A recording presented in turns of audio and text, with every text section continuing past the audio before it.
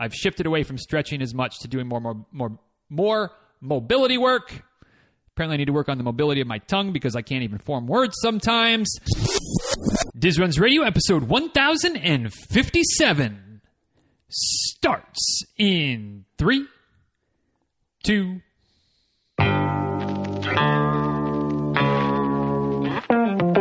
Welcome back to Diz Runs Radio, where I talk with runners from all corners of the running world about running, life, and everything in between. I'm your host, Denny Cray, and it's just about time to head out the door for an easy run and a great conversation. So if you're ready, then I'm ready. Let's get started.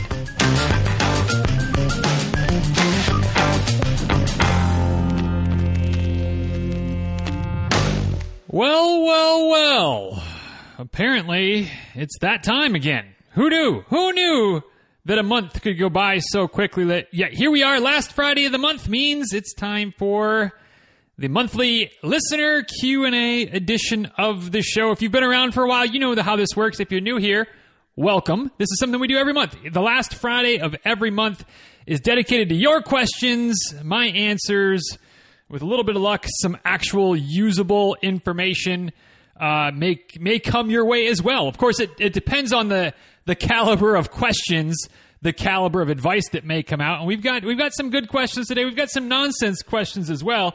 Bet you'll never guess who submitted all the nonsense questions or which household submitted all the nonsense questions. Spoiler alert, you'll figure it out quickly. But we got a whole gamut today. We got a whole host of questions to the point where, a little behind the scenes information. Not for nothing, not that anybody asked, but I'm going to tell you anyway. Usually, I try to make sure I can carve out time to do this all in one shot. I don't like to stop and start my podcast recordings any more than I like to stop and start my podcasts when I'm listening to them.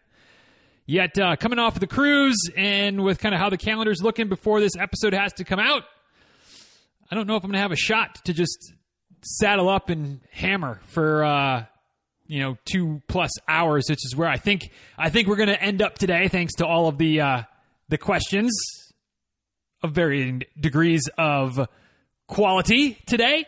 So there's going to be some stops and starts as we go with the recording. With a little bit of luck, you won't be any of the wires, or you won't know exactly where I set it down for today and come back later or come back tomorrow.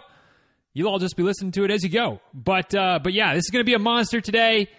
But that's okay. That's okay. It's fun for me, hopefully fun for you. And again, if you're new around here, we do this at the end of each month, and you're welcome to get your questions in any old time you want to. But the best way to get the questions in and make sure that they get on the show is to join the Facebook group. In our little corner of Facebook, which not for nothing, there's a Facebook group question today. We'll get there as we go. But somewhere in the middle of the month, I put out a post in the group that says, "What are your questions this month?"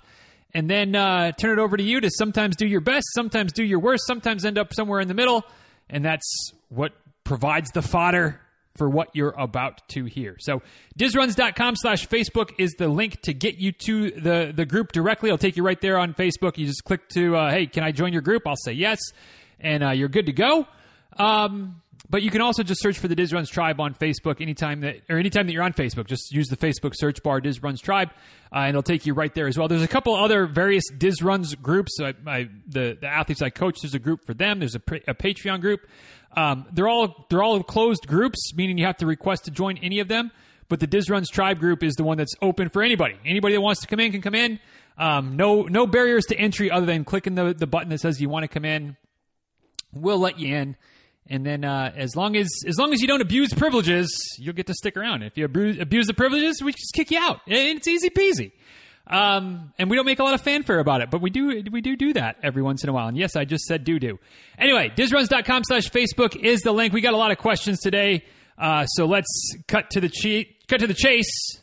Or cut to the cheese. No, let's not cut to the cheese. Let's cut to the chase and get on with the first question. So the first question coming from Melody: how was the cruise?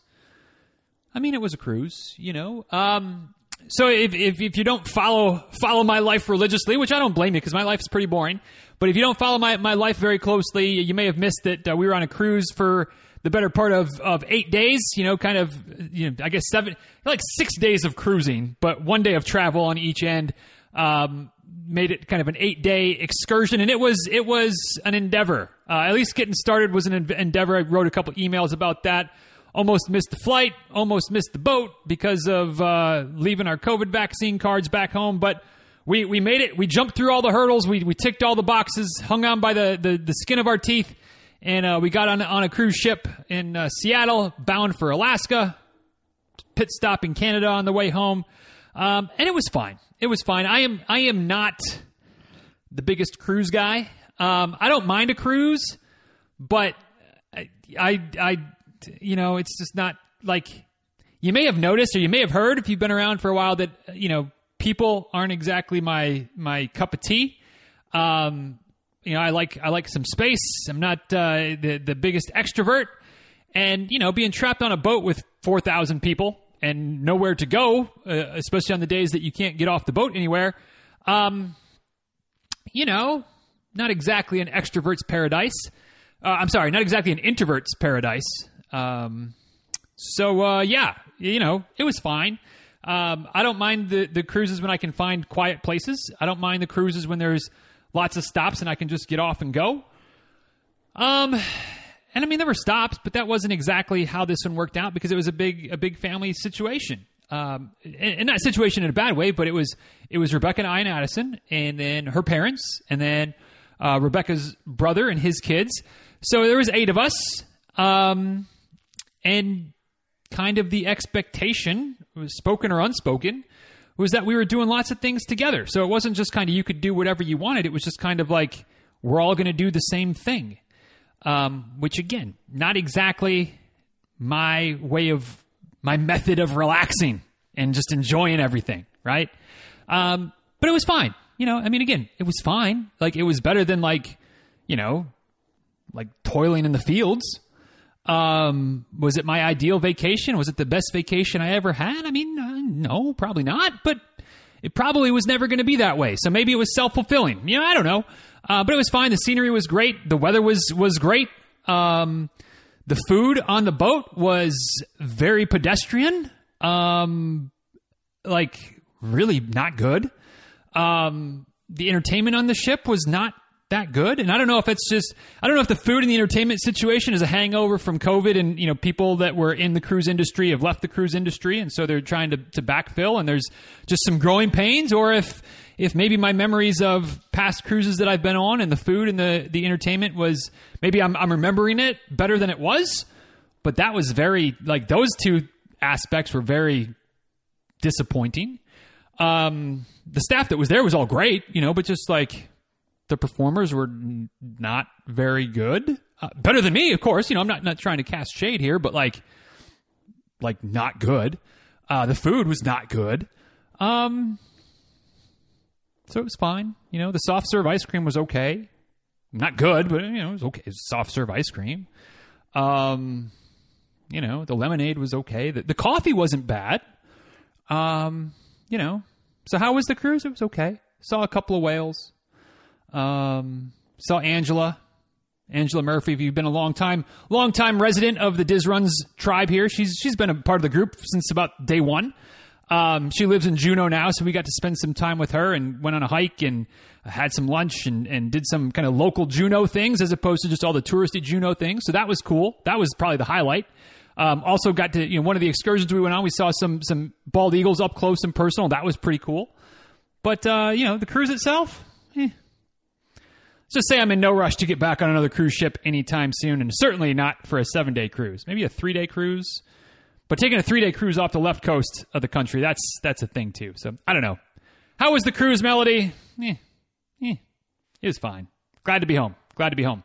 Next question also from Melody. Why do you run? I feel like we've talked about this one before, but I run to just be kind of a better all-around person, and with not running much lately,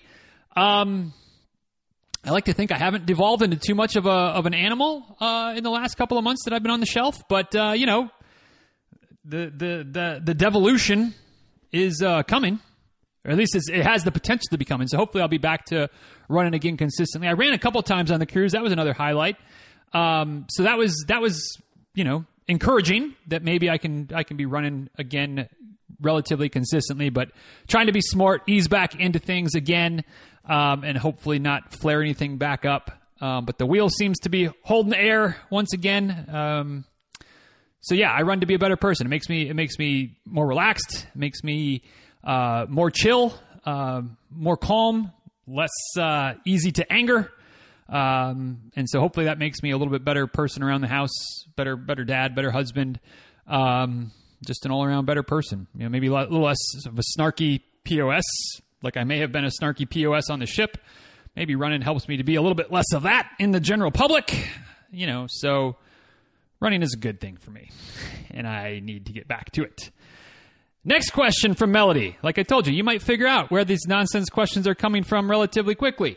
Next question from Melody. How's house hunting and selling going? Yeah, I mean, it's not. So there's that. That's another thing hanging over our heads right now. We've been trying to move up a state, move from Florida to Georgia. Put the house on the market just before we left like a week before we went on the cruise.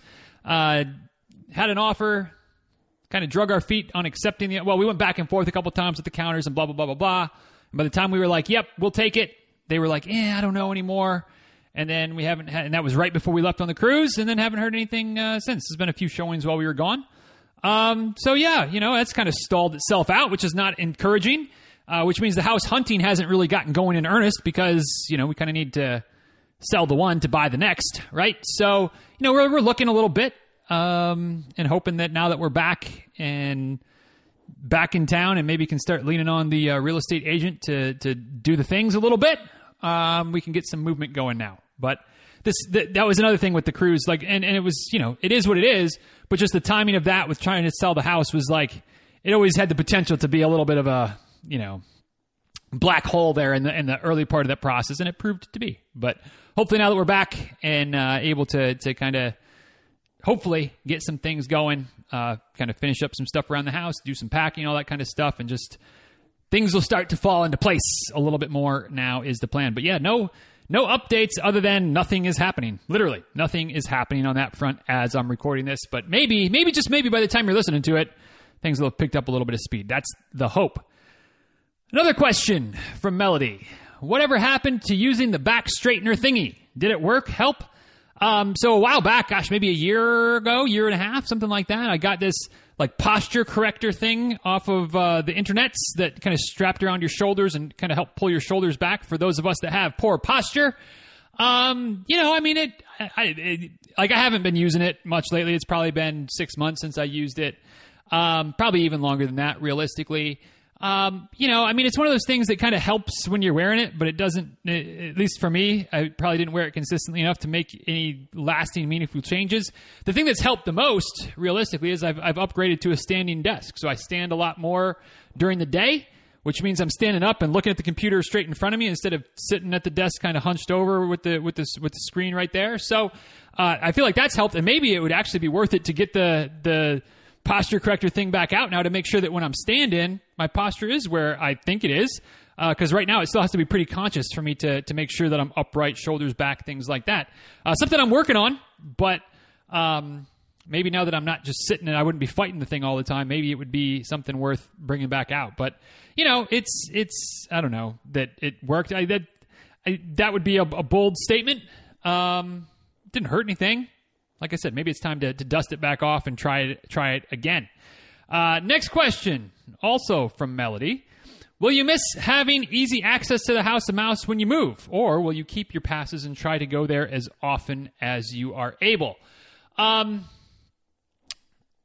the risk of offending all of you Disney people, and I know that there's at least a couple Disney people that listen to the show, no, I don't think we're going to miss it, actually. Rebecca and I talked about that a little bit. Not that was any type of deciding factor in the move, of course, but I got my first Disney annual pass when I was a freshman in college. I used to go up there and I say study. That might be bold of a statement, but I used to take my Western Civilization book up there, and I'd go sit in the train station when the train station actually was still a functioning train station. The Main Street train station, if you know, you know. And I'd like go sit there and read and like watch the parade and then read a little bit and go ride a ride and find a quiet spot and read a little bit and watch like I used to just go up there. And it wasn't a big thing. You know, it took 35, 40 minutes, something like that. But 20 years later, you know, and getting to Disney from our house, like it should be easy access, like you say, but like it's not. Like it doesn't take 40 minutes anymore. It takes like an hour and 20 minutes on a good day. And like I don't do well with just sitting in traffic, but there's no other alternative really. So like we don't go as often as we used to. It's kind of more of a thing, and especially like when it takes an hour and 20 minutes to get there, then to only be there for a couple of hours, and it takes another hour and a half to get home. It's like it takes you 3/4 of the day to only be there for 2 hours. It's kind of just a pain in the tuchus. So we haven't been going as much. It's still nice to have the passes. It's nice to have the opportunity, the option to go, but we don't go very often. So I think kind of, you know, press and pause on that would be a good thing. Not that I'm anti-Disney by any stretch, but I think being away and not having passes and maybe, you know, every 2 or 3 years, like coming down and doing like a quote unquote proper Disney. Like I haven't had a proper Disney vacation since I was a kid, right? Because like we would just go, even when we went for like a weekend or whatever, and we might have stayed over there on property. Like it still was like, oh, we go for a couple hours, and the parks would get crowded, and we just go back to the resort. Not that that's a bad thing, but it's just like we haven't done like that full Disney day thing really ever. But if we, you know, don't have passes anymore and we come back for a, you know, 4 or 5 day vacation, and do a couple days in the parks, like we'll probably do full days in the parks.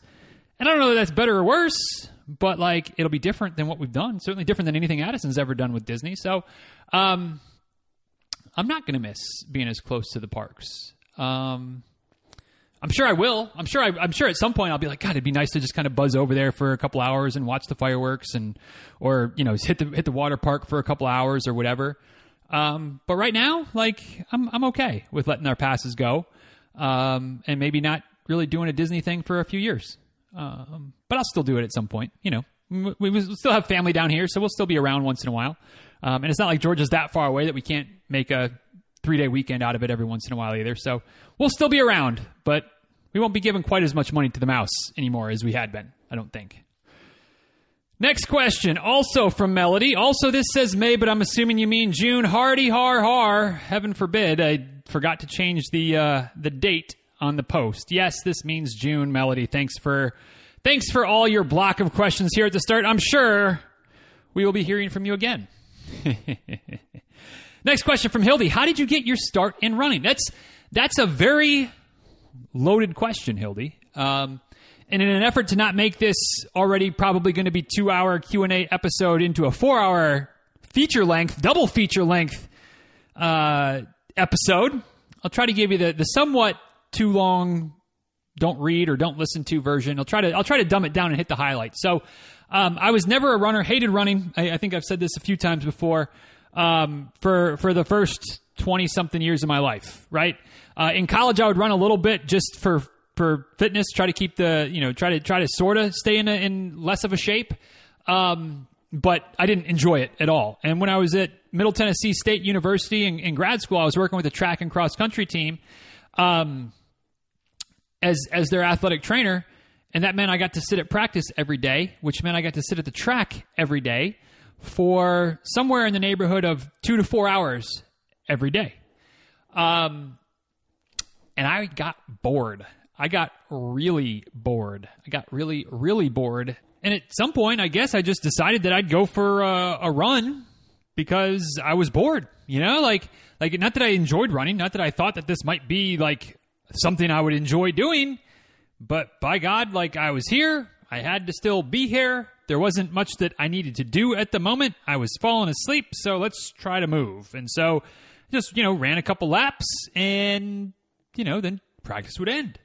And that kind of continued for a while and to the point where, it was starting to maybe get a little bit easier. And the runners, the college runners that were there, like they were very encouraging, as, not surprisingly, as the running community tends to be. Like they knew I was not anywhere near at their level or their ability to compete or their ability to run fast or whatever.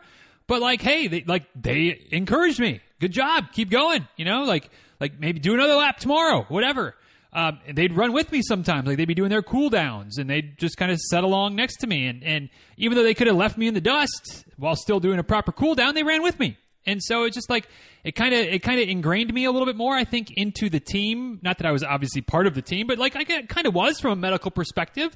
I was their trainer. I went with them everywhere. And so, it started at practice and then it carried over when we would be on the road at away meets and we'd have some time. Like I'd be at the track. Some of my athletes would compete early in the morning.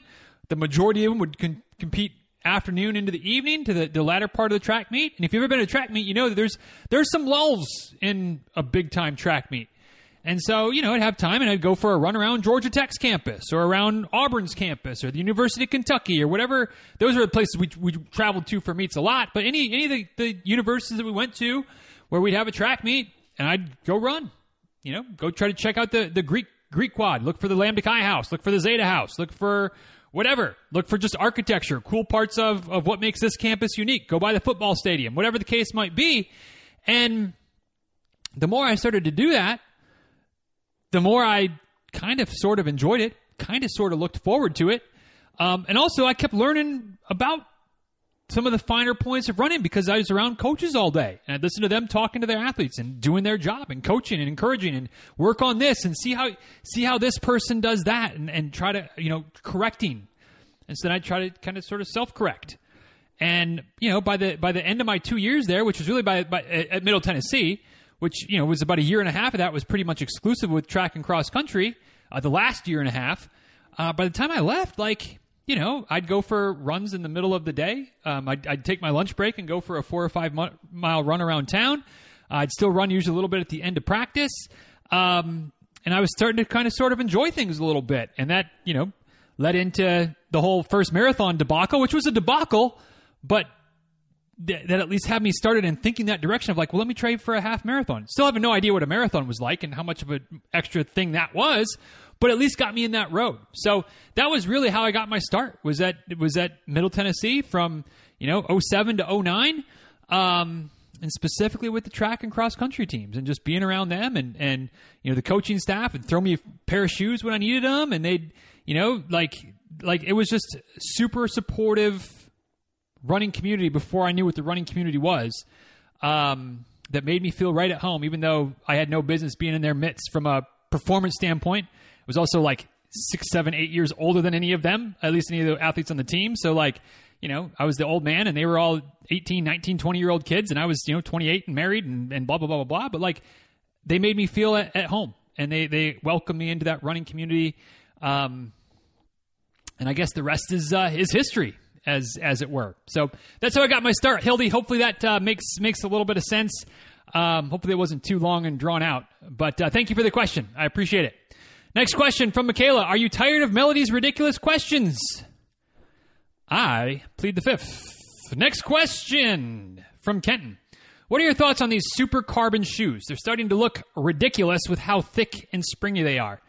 No argument for me, Kenton. No argument for me at all. I feel like I've made my thoughts on the carbon shoes pretty clear since day one. But you asked the question, so I'm going to answer it again. I think that they're cheating every bit as well. Maybe that's bold, but I don't see a difference between the carbon plated shoes and a shot of HGH or a shot of anabolic steroids. Like I don't see the difference. Other than somebody has decided that the advancements in shoe technology are legal, and there's something anybody can use. But the advancements in blood doping and performance enhancement medicine is for some reason illegal, and not anybody can just get that and choose to use it or not. So other than WADA or the USADA or whoever decided that steroids are illegal, but advancements in shoe technology is legal, I don't see a difference. They're both improvements in performance enhancing technology that give a user of either the shoes or the drugs an advantage over someone with the same similar attributes, the same similar training, the same similar everything else that doesn't use that technology. Now, to be clear, I'm not saying that I don't look down on people that wear the carbon shoes any more so than I don't look down on somebody who uses steroids to help run a 4-hour marathon, right? Or a 3-hour marathon. Like, I don't think that the elites should be, like, I don't know that, it's bold to say that I don't think the elites should be able to wear the shoes because whatever, but I also don't think the elites, and I don't want to say that I don't think the elites should not be drug tested, but like, I just don't see the difference. I just don't see why we're okay with the elites wearing the shoes, but we're not okay with the elites using the drugs. I just don't. So, maybe I'm completely wrong. Maybe I'm completely missing the boat. But those are my thoughts. Like they do look ridiculous. And I think that there's not much of a difference between taking a needle in the backside than there is to strap it on a pair of the shoes. And so, I mean, I don't have any plans on doing either anytime soon, but I don't see the difference. Is the moral of my story. They work, they're effective, they make a difference. So do steroids. Or so do the shoes. Which am I talking about? So yeah, those are my thoughts on the Super Carbon shoes. They haven't changed. I think that they're a performance enhancer. You could say cheating, and I wouldn't necessarily push back against you. But they're not illegal, so I guess they're not cheating. But at the same time, if I wanted to take steroids or blood dope and use that to qualify for Boston, I wouldn't be tested. So would I be cheating then? And nobody would know, except for me. I don't know. I mean, I'm not planning on doing it. I'm not going to do it. I'm going to try to get there the old-fashioned way, just by wearing normal shoes and training and getting older and maybe getting faster and, running a BQ. But yeah, they look ridiculous. There's that. Totally agree with you there. And they give you an advantage, not much dissimilar to me than taking a shot. So, there's that. Those are my thoughts. What do you think, Kenton? Do you agree, disagree with me? Anybody else? I can take it. If you tell me I'm wrong, and try to convince me why that advancement in technology and shoe technology is okay, but the advancement in, biomedical technology that infuses more HGH. You're going to have an uphill battle to convince me that one is morally superior to the other. Like, if you're going to argue that the shoe technology advances and that's just how it is, well, then so does biomedical technology. And why can't we take extra testosterone? Why is that? We have the technology to do it. Why would we regulate that versus regulate the shoes? I'm open to your arguments, but good luck. But thank you for the question, Kenton. And, I don't know where you stand on it, but I'd be curious. Feel free to let me know. Next question from Kelly. What are your thoughts, what are your go-to hydration drinks /tips /strategies and handheld bottle, hydration pack, belt, etc.? What do you prefer? So when it comes to my thoughts on just hydration in general, this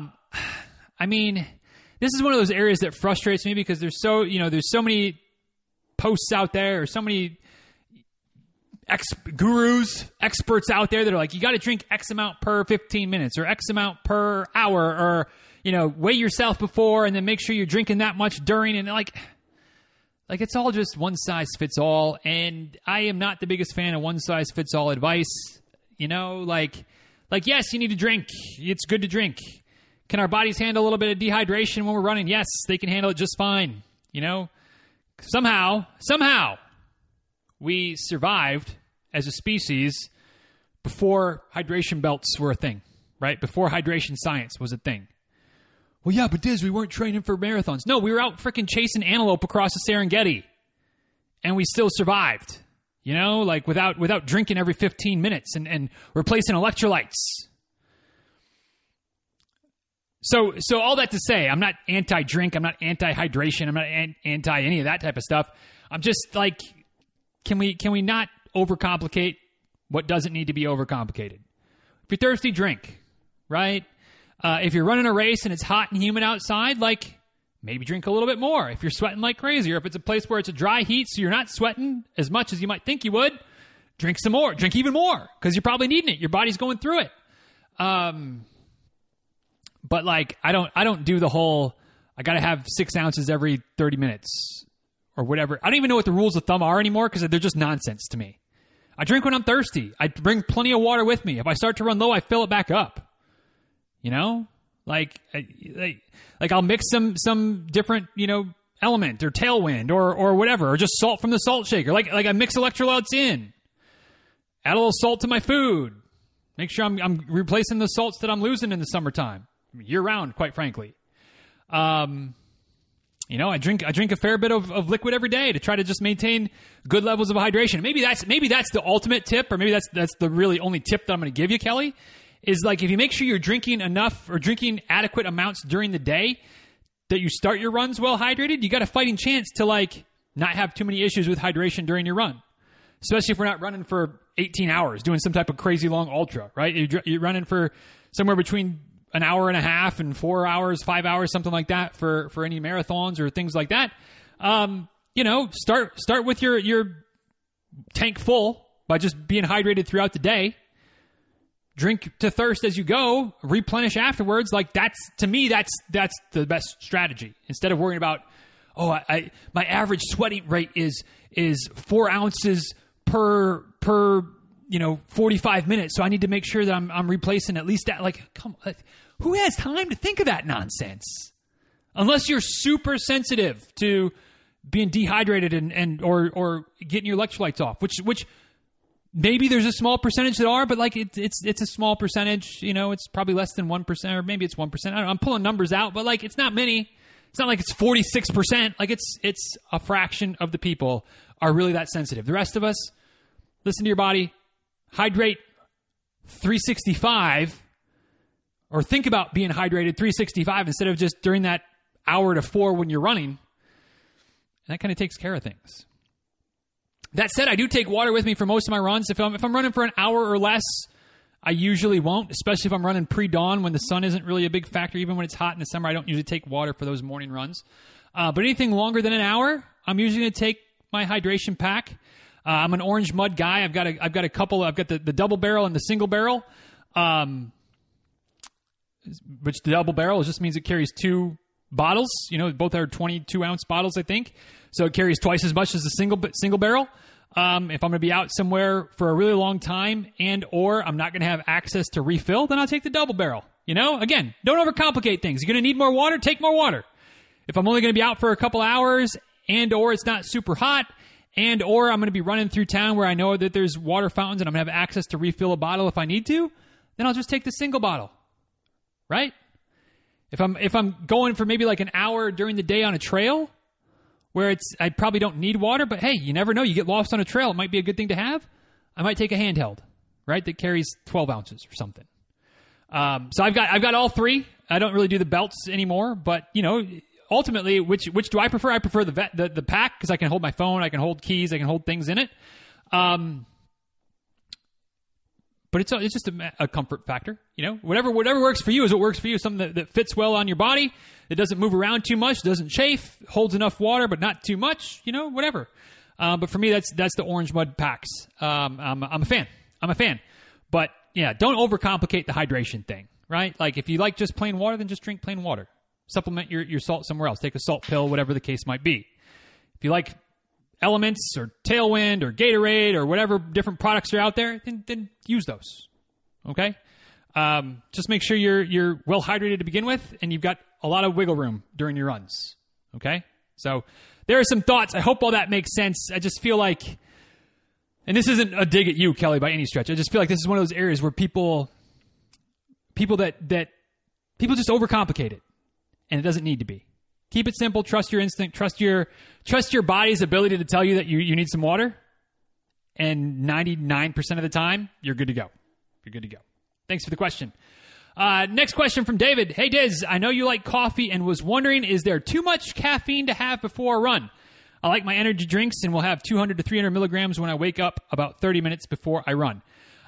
David, you were right. You're not wrong. I do enjoy my coffee. I don't tend to have any before I run, though.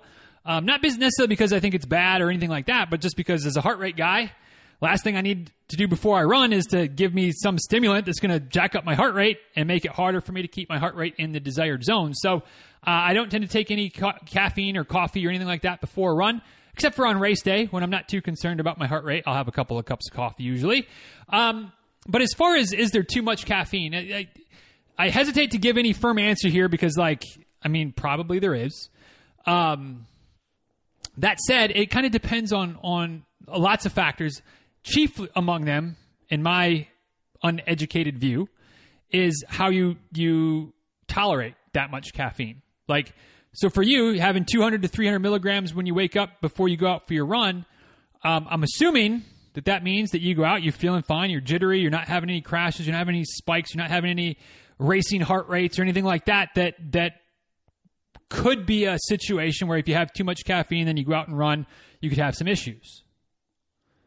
Somebody else, same body size, same body composition, same everything, maybe has 200 milligrams of caffeine before they go for a run, and they try to go run, and their heart starts racing, they get lightheaded, they have an issue. So if it works for you, whatever. My main concern or my main thing to think about would be that caffeine is one of those drugs, and I feel like it's probably like most drugs, although I'm not a drug expert of either the legal or the controlled substance variety. But I feel like a lot of drugs, and I know caffeine to be the case, is one that our body can build tolerance up to, right? And so if you're having all that caffeine before you go out for a run, eventually you're going to probably need more to have the same effect. So I guess what I'm trying to say is A, you may not need it as much as you think you do, but that's probably another discussion for another day. But what I'm really trying to say is that maybe err on the side of the least amount that you might need, playing with not even having any, and seeing what that does for you, especially for an easy run where you're not maxing out. You don't need a pre-workout to go for a 45-minute easy recovery run, right? I don't mean this anything personal, David. But what do you need the caffeine for before a 45-minute easy run? For what? Maybe it's mostly psychological, quite frankly. So, maybe on those type of runs, you play with not having any. But you're going out to just hammer a speed workout? Or you're going out to go crush your 5K on race day? Or even just on on a race day for a longer distance race? Well, then maybe having the caffeine gives you that little extra boost that gives you a little extra, rocket fuel, right? One can make the argument that it's just technology and it's performance-enhancing technology, nothing different than carbon-plated shoes or steroids. One wouldn't be wrong. Again, caffeine, a drug that we've decided is legal to take, clearly a performance enhancer. But maybe use it when it matters most, it matters most on race day. I don't think it matters most on a speed workout day, but if you wanted to make that argument where you're really trying to push, okay, use it those days. So I don't think it's necessarily bad. I don't think it's necessarily too much. To me, it just doesn't make sense to take it before an easy day. And since 99% of my days are easy days, I don't take it ever before a run. But if it works for you, it works for you. And I certainly used to take my coffee before my run, but that was more to try to wake myself up, which I've also learned that coffee in the morning doesn't really do anything to wake you up. You don't need that to wake you up. Your body starts to generate hormones that wake you up when you wake up, especially if the sun's starting to rise, which those of us that wake up before the sun, maybe we need a little extra boost those days. But you get that boost from water and your system just waking itself up. Biological clock is strong. Save that coffee for a little later in the day. You get a little more boost from it there, a little more bang for your buck. But at least that's just what I've read. Maybe I don't know. But again, you like your coffee in the morning. I'm not going to argue with you about that. I have coffee in the morning too. I just also usually been up for a couple of hours and had some water and gone for a run before I have that coffee. But doesn't mean that I'm right. Just that's what works for me. And ultimately, as is often the case around here, what works for you is what matters most. If 200 to 300 milligrams of coffee in your energy drink before your run, 30 minutes after you wake up is what works for you, then I'm not going to tell you to stop. I'm not going to tell you to stop. As long as it keeps working for you, it keeps working for you. Thanks for the question, David. Hope that didn't turn you off from too much. Let's not kid ourselves. We're not turning ourselves off from coffee or any drinks. It ain't happening. So enjoy and keep it up. Next question from Lewis. Do you think that antidepressants help with running at all? Lewis, you ask me questions most every month that are things I've never thought about before. And this is not a criticism. This is almost a hat tip. You know, like you ask me questions about the elites and how this scandal or how this person, like I don't know and I don't care. And I'm not going to be that cavalier with this question. But I can honestly say I've never thought about whether or not an antidepressant could help with running at all. Never thought about it. Never crossed my mind. I recognize that means that I'm fortunate enough that I don't necessarily have really any issues with depression. I've never taken an antidepressant. I do hope that I never have to take an antidepressant.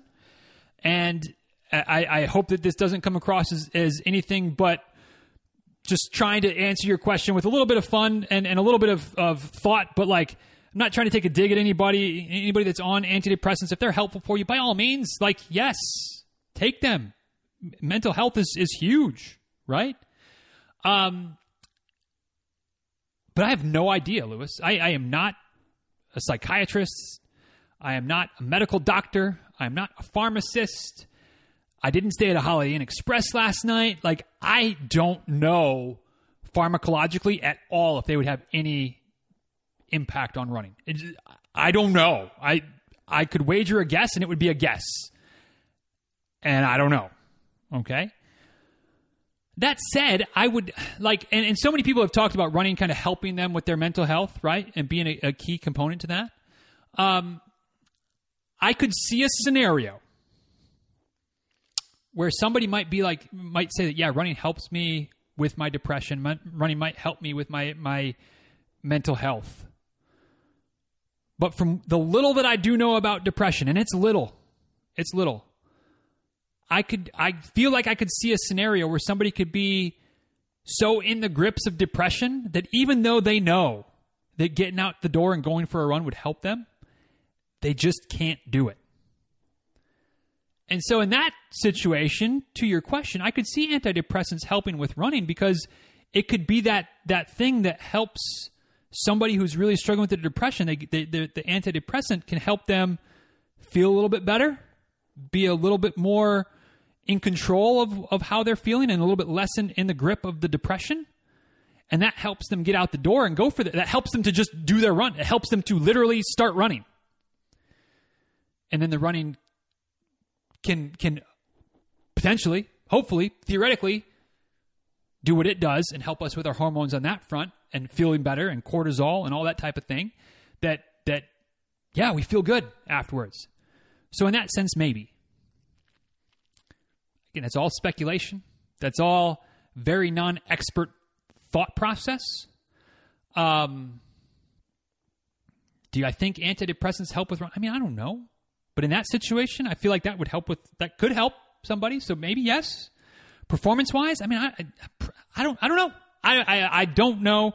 And on a subject that could be as sensitive as depression and medication to help with depression, I feel like it would be irresponsible to wager too many uneducated guesses. So I'm not gonna wade into it any farther than that. But I hope that you keep the questions coming, Lewis. The really good questions. And one of these times I'm going to surprise you because you're going to ask one of these questions, and I'm actually going to have thoughts on it. I'm actually going to have an informed opinion on it. It just wasn't this month yet again. But thank you for the question, Lewis. I appreciate it. Lewis, follow-up question. Also, how is the move coming along? Kind of already answered that one. It's not so far. I mean, we've got some stuff packed up. Have gotten rid of some junk. Have sold some things. More to come, especially once we can get a good offer on the house, because that'll, light a little bit of a fire, to finish everything up. Right. So, but right now we're kind of at a standstill, but hopefully that will change soon. Next question from Thessaly. Has anyone actually been kicked out of the Facebook group? If so, what happened to lead up to it? If not, yay. So yeah, as I mentioned there at the beginning, I knew this question was coming. And yeah, there have been a handful of folks that have been kicked out of the Facebook group. And in most of the cases, the circumstances were pretty similar. I think there was one or two people that were just posting just nonsense, just like I mean, not even like good nonsense, just like weird video stuff, like just weird. Not necessarily inappropriate. I mean, kind of inappropriate for a running group, but not like violent or, not anything that would get you like banned by Facebook, but just like weird videos. And that, that was like early days, gone, no factor. But more recently, there's been a handful of folks that like join the group, never post anything, and then like, they promote their race, or they promote their podcast, or they promote their thing, whatever their thing is. They put a post out, hey, I did this new thing, come check it out. And it's like, bro, or sis, because there's been both males and females that have done this. It's like, yo, I mean, y'all are in the group. Y'all don't mind. Y'all know that I don't mind if you do something. Like, you can promote it a little bit. That's cool. But like, make sure you're like actively engaged in the group. Make sure that you're commenting and showing up and asking questions. And like, just if you're engaged in the group and you've got something that you're doing a fundraiser, or you like, hey, my local running club is doing this. Do you mind if I post it in case anybody else lives local? Like, no, I don't mind. Right? But when you literally do nothing, you literally engage on 0 posts, you literally do nothing until your next podcast episode gets released, and then you post, hey, come check out my podcast. It's in this place, and this place, and this place, and this place. And then I see the post, and I delete it. And then 2 weeks later, your next episode comes out, and you do it again, and I delete it. And then a few weeks later, you do it again, and then I delete it, and you get blocked. Like, it's just like I'm not that, I don't think I'm that insecure as to think that like, oh my God, somebody posted their podcast link in my Facebook group, and now everybody that listens to my show is going to like abandon the show to go listen to like, whatever, Lord knows I'm subscribed to a lot of podcasts. Like, it's okay. You're welcome to like other running podcasts, y'all. It's okay. But like, don't come into my group. And I hate to even say it that way. Don't come into our group. Not contribute to it at all. And then try to use this thing that we have built together to like, as a shortcut to help you build your thing. Like, come engage in our group. Come be an active part of our group. And then when it's like, hey, I just launched this podcast. If anybody wants to, looking for another podcast to listen to, I'd love you to come listen to it. Then cool. Hopefully some people will come listen to it. But you don't just come in and just be like, hey, buy my thing, check out my thing, listen to my thing, and never engage. Well, then you're just going to get crickets, and you're just going to get kicked out. That's simple. Don't be a douche. It's like our chief rule, right? It's like the chief guideline rule that we have that everybody sees in that welcome post. The chief rule of the group: don't be a douche. One of my definitions of being a douche is just coming in and blatantly self-promoting without ever engaging, without ever encouraging, without ever doing anything else. You're being a douche. You're gone. Bye-bye. So that's predominantly what has led. And I'm not saying like this. Not like this has happened hundreds of times. It's probably been 4 or 5 times, maybe 10 in total. But realistically, probably like 5, 6 times. It's been very few and far between that type of thing has happened. Part 2 from Thessaly. Do you have any podcast episodes or themes that you are super excited to record? No. Not because I don't have anything lined up that I'm excited about. Not because I'm just going through the motions, because I hope that I'm not doing that. But because in order to have episodes or themes in mind that I'm super excited to record, it would mean that by definition, I would have to like plan in advance and line things up and get things ready for the future. And Thessaly, you've been around long enough to know that's just not how things work for me. that there is no like, oh yeah, it's almost July and like I can't wait for this series that I'm going to run in September. Are you kidding me? I haven't figured out what I'm going to do in July yet, and July is a week away. So I'm going to worry about that next. And when the idea comes, I hope it to be a great idea. I hope it to be a great theme. And I'll be super excited to record it. I just don't have any of those thoughts in mind just yet because we're still worried about the June Q&A episode. And once that gets taken care of, then I'll turn my attention to what we're going to do in July and go from there. So yeah, I don't plan far enough in advance to be excited about things still to come. I just hope in a prayer that when the inspiration for what's to come strikes, it'll be good enough that I'm excited for it. And most of the time, that's how it works out. So stay tuned, and we'll both be surprised by what next week's episode is all about. Because literally, no idea. No idea what next week's QT is going to be about, other than there will be one. TBD. Thanks for the questions, milady. Hope things are well in Washington. We're just in your state for like a hot second between the airport and the port. But beautiful out there. Next time, hopefully we can bump into each other when I'm in Washington. But like I said, no plans because no plans. But someday I'll probably be out there again. And when I am, hopefully we can see you. All right. But thanks for the questions, Dusty. Appreciate it. All right. Next question. This one from Diana. Is there a difference in what happens, aka the effects of foam roller versus a massage stick? I have both and tend to use the massage stick. It's on the table next to my recliner. I can grab it, use it, and be done. But does it really matter? Or is it just a personal preference? So in general, Diana, I would say that they're more or less, 6 in one and half a dozen of the other. Lots of overlap in the Venn diagram between the foam roller and the massage stick.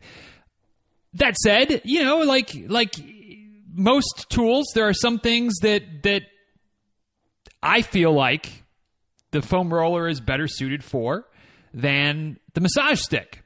And some things, quite frankly, that I think the massage stick works better on than the foam roller. And then, like I said, I think there's a lot that, more or less kind of works well together. But as far as physiological effect, I mean, there's not a major difference. As long as you're getting in to the same relative depth of the massage, then it's going to, kind of get the same relative physiological benefits, increased blood flow, breaking up adhesions, those types of things. So, kind of what are maybe the areas that would be maybe better suited for one versus the other is maybe the best way to answer your question. I think that like glutes, it's really, at least it's hard for me to use the massage stick and really get into my glutes like I can when I'm sitting on the foam roller, and I can just kind of lean to one side and really, just use gravity and my body weight to really get in there a little bit more on the foam roller than I can with the massage stick. Now, maybe I'd make the argument that even like a massage ball, a lacrosse ball, or one of the some of the various types of lacrosse balls, different products that are out there, that might be even better because there's less surface area than on the foam roller, so you can really get into a more fleshy area like your glutes with the ball than you can even with the foam roller. And that's where having some different tools, not that you need to get them all at once, but having some different tools can be valuable. You start with the foam roller and the stick, and those are great for your quads and your calves and your hamstrings. Personally, I think I get a better bit of work done on the foam roller, just again because gravity. I can just use that to kind of sit and relax into it versus trying to really hammer on the massage stick. But if you're getting a good impact with the stick, then that's fine. But those areas kind of work pretty well interchangeably. But then you get the ball for maybe the glutes, or you use. I like the stick for like my shins. Those less fleshy areas where the bone is right there, and it's a little bit easier to kind of hit the spots that you need to hit, but not just hammer on the shin bone as well. Works great there. So ultimately, the impact is about the same, but where you can get, I can get my back with the foam roller that I can't get with the massage stick. So again, different body parts, maybe there's just a functional benefit. Functionally, it's more beneficial to have one versus the other. But for the main lower body running muscle groups, the quads, the hamstrings, the calves, as long as you can, get a little elbow grease going with the foam roller and really get in there, you're good. If you want to be able to relax a little bit more, try to relax your muscles and just kind of let it penetrate a little bit deeper, then maybe the foam roller is better. But ultimately, and this is the key point, ultimately, the modality doesn't matter as much as the fact you're actually doing it. Right? So, if you're more likely to use the massage stick than you are to get on the foam roller, then stay on the chair, stay on the couch, use the massage stick, and use it consistently. That's going to put you more farther ahead. Yeah, it's still early. More farther ahead than using the foam roller once in a while. So there you go. As long as you're using one or the other or both, you're getting the benefit, and that's what matters. So thanks for the question, Diana. Keep it up, because Lord knows some of us, he says, talking mostly about himself, don't use either tool as often as maybe we should. So thanks for the question, Diana. Next few questions coming from Pam. Pam asks, how often / how much should runners be doing weight training? Every day, a few times per week? What's your routine? So this is one of those questions, Pam, that's a loaded question, quite frankly. How much should runners be doing strength training or weight training? I mean, like, in a perfect world, all things equal, and, spoiler alert, we don't live in a perfect world, and all things are not equal. But in that scenario, I mean, yeah, doing weight training most days, 4 or 5 days a week is probably ideal, but it depends. It depends on how you're training, and it depends on I don't know. I mean, again, in that perfect world scenario, maybe you would do a lower body day and an upper body day, and you'd kind of ping pong those. So you'd get whole body work done every couple of days, and you'd get, 5 or 6 days of strength training consistently, where you're getting half the time upper body, half the time lower body, right? Like, maybe that would be ideal. At least that would be my ideal, because I don't like doing strength training work for an hour or longer. Maybe you just want to do it, 2 or 3 times a week, but you're going to do a full, 45 minutes to an hour getting the whole body. That works. In the real world, where we don't have unlimited time and unlimited flexibility and unlimited options in terms of gyms or routines or weights at home or whatever, take what you can get. I think that if you're not doing any strength training at all, starting with 1 day a week is going to be a good place to start. That might seem kind of low to some of us, but it's where we start. Start pushing your body a little bit that way. Give your body a time to adapt to the strength training, and then you maybe add a second time per week. Maybe you get up to a third time a week. Just kind of hitting whole body, 20 minutes, 15, 20 minutes of whole body work, 2 or 3 times a week, and that'll make a difference. It'll make an impact. But kind of like Diana's question with the foam rolling, like foam rolling versus the massage stick, it doesn't matter as much as just the fact that you're doing it. Like, I think that the first thing for runners is that, like, we should be doing strength training. Like, it's helpful. It's helpful for us as runners. It's helpful for us just to be healthy human beings, which, not for nothing, also helps us as runners. So doing that is good. Getting a whole body routine done where you're getting your lower body, you're getting the upper body, maybe getting some core work in there as well. Although, like, a lot of exercises, maybe not so much exercise machines, but a lot of, like, free weight or body weight exercises, squats, lunges, push-ups, pulls, rows, things like that. You're going to get some core work snuck in there, so you don't need to maybe do as much core work, as specific core work, because you're kind of getting core work with every exercise. But that's maybe, a little more detail than we need to. But, getting a whole body routine in a couple times a week is, like, I don't want to say is the bare minimum, because, 1 is still better than 0. 2 is probably better than 1. You start going into 3, 4, 5 times a week, and, like, especially if you're doing whole body with each session, well, now maybe that's too much, because you kind of want to make sure you have a day off in between for your body to recover a little bit, especially if you're, hitting those squats and lunges for the first few times. Like, your legs are going to be sore, even, and maybe especially, like, I mean, like, I do body weight stuff, and, like, I'm sore the next day, you start adding weights to the mix, and I'm sore. I'm more sore the next day. So, like, having a couple days in between is not a bad idea. What is my routine? Well, my routine's been a hot freaking mess lately, but in the normal times, when I'm not dealing with an injury and trying to get the house ready to sell and getting ready to move and all of the things that have conspired to help me get off of my routine in the last 6 weeks or so, in the before times, I was doing strength training 5 days a week, Monday through Friday, somewhere between 10 and 20 minutes each day. Monday, Wednesday, Friday were typically upper body days.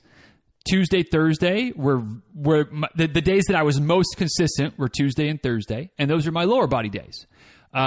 Days that were key to me as far as being focused on for the running.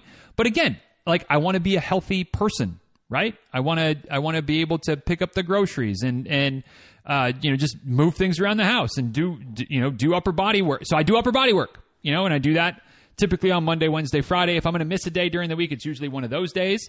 But that's my routine. It's 15, 20 minutes at most. I rarely, if ever, do strength training that's longer than 20 minutes. It just doesn't, I can't.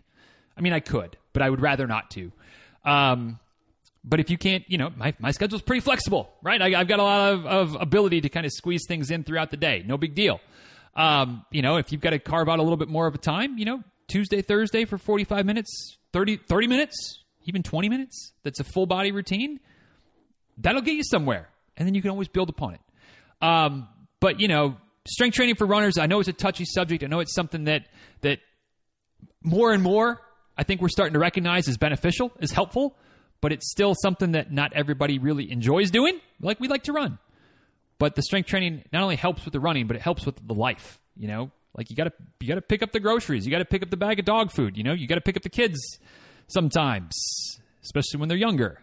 And strength training helps just make sure that those things can happen without issues because, we've all heard stories, or at least I think we've all heard stories of, some super random fluky thing that you get injured for.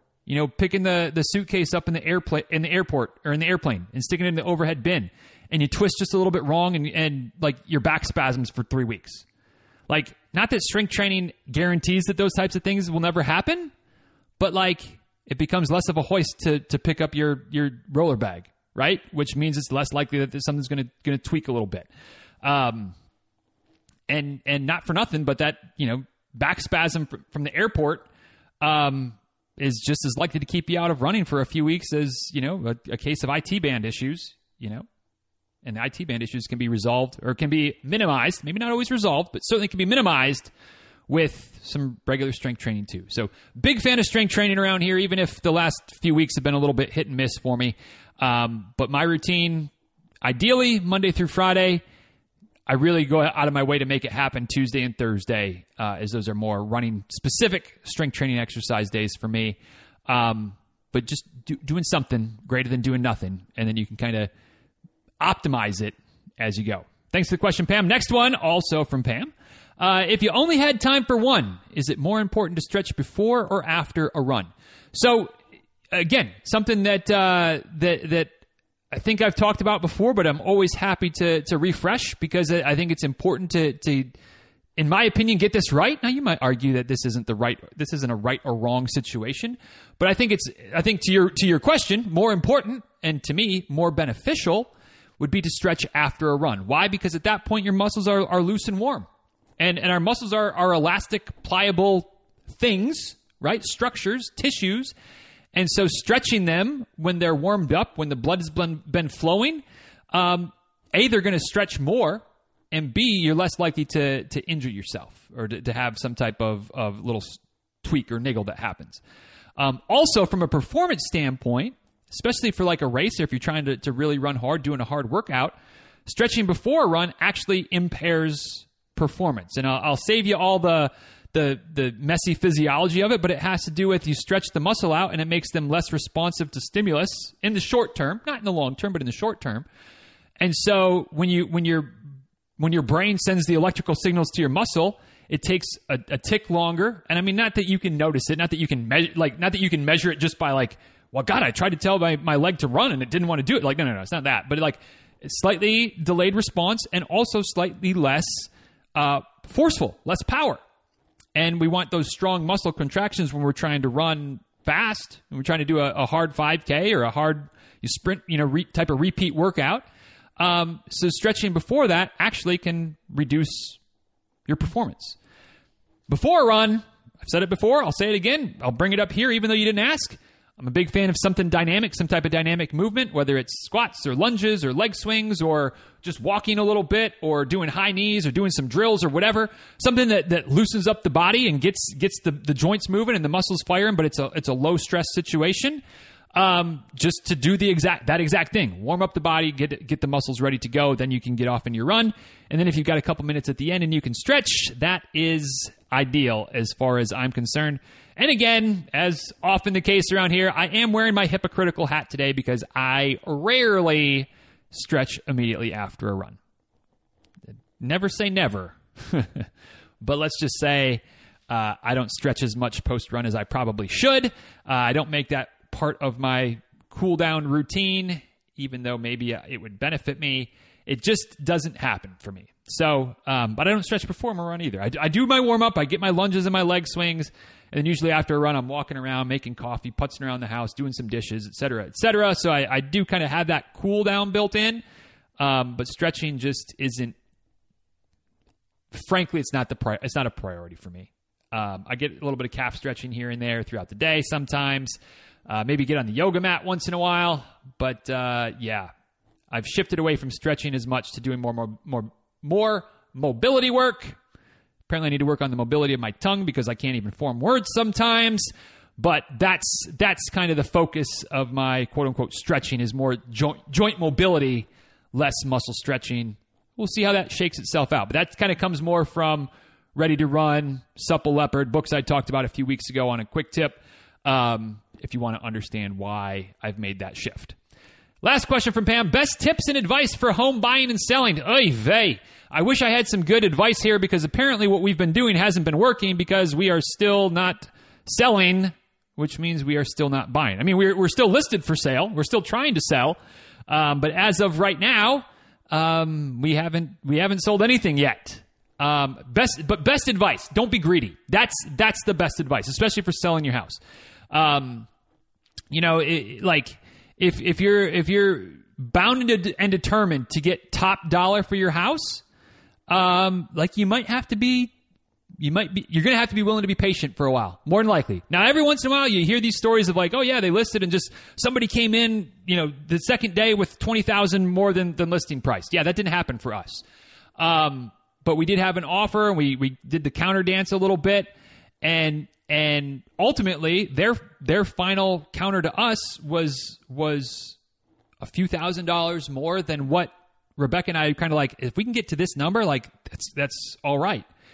And then we hemmed and hawed on it for a couple of days, waiting to see if somebody else would come in with a better offer, and then they didn't. So we were yeah, we'll take the offer. And by that point, they were yeah, we're not so sure anymore.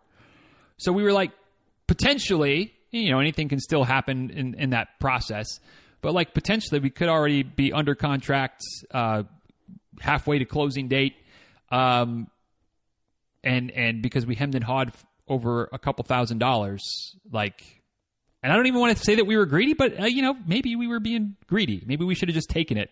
Probably should have. In hindsight, we should have just taken it. So there's some advice for selling your house. Get a number that you're okay with. I'm not trying to give my house away because we need to buy a new house, and that's a big piece of that puzzle. But a couple $1,000s, don't need to necessarily be greedy. Which maybe we were. As for buying, I think that you need to be realistic. If you want all the things, location and all the space and all the functionality and blah blah blah blah blah, you're going to have to pay top dollar. And if that's cool, then that's cool.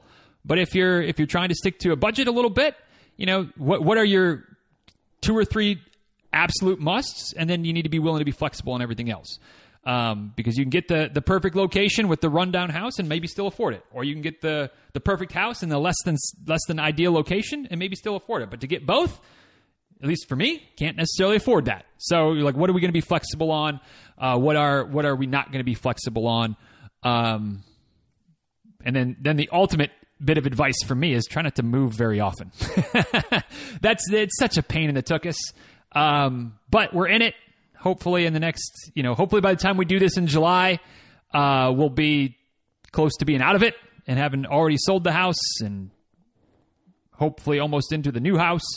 And then we can just plan to be there for the better part of another decade. Since we were at this house for, almost 13 years, by the time it's going to be all said and done, I feel like that's even more frequent moving than I would prefer. But, some of you folks that buy and sell every few years, I don't know how you do it.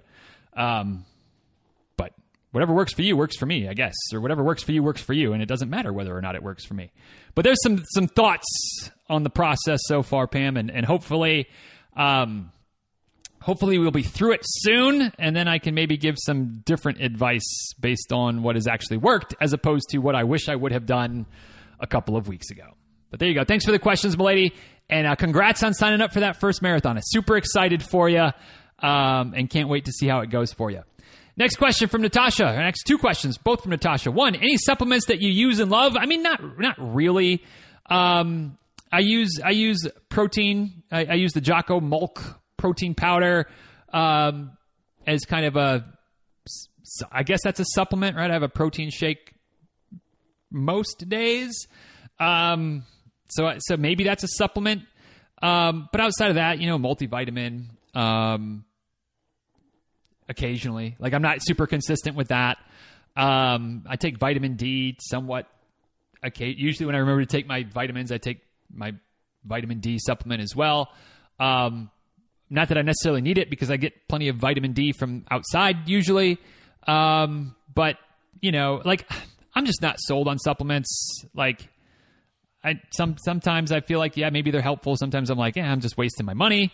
I don't really know. So yeah, I'm certainly not going to massively recommend any here. If you use them and you feel like they're valuable, cool. If you're like, yeah, dude, you're wasting your money. I mean, I get that argument. So yeah, sorry. That's a terrible answer, Natasha. But it's an honest one. I don't really have any, I use the protein, and that's the only one that's really consistent in my life. And some might even argue that a protein shake doesn't count as a supplement. I kind of feel like it does, but if you want to split those hairs, I'm not going to fight you on it.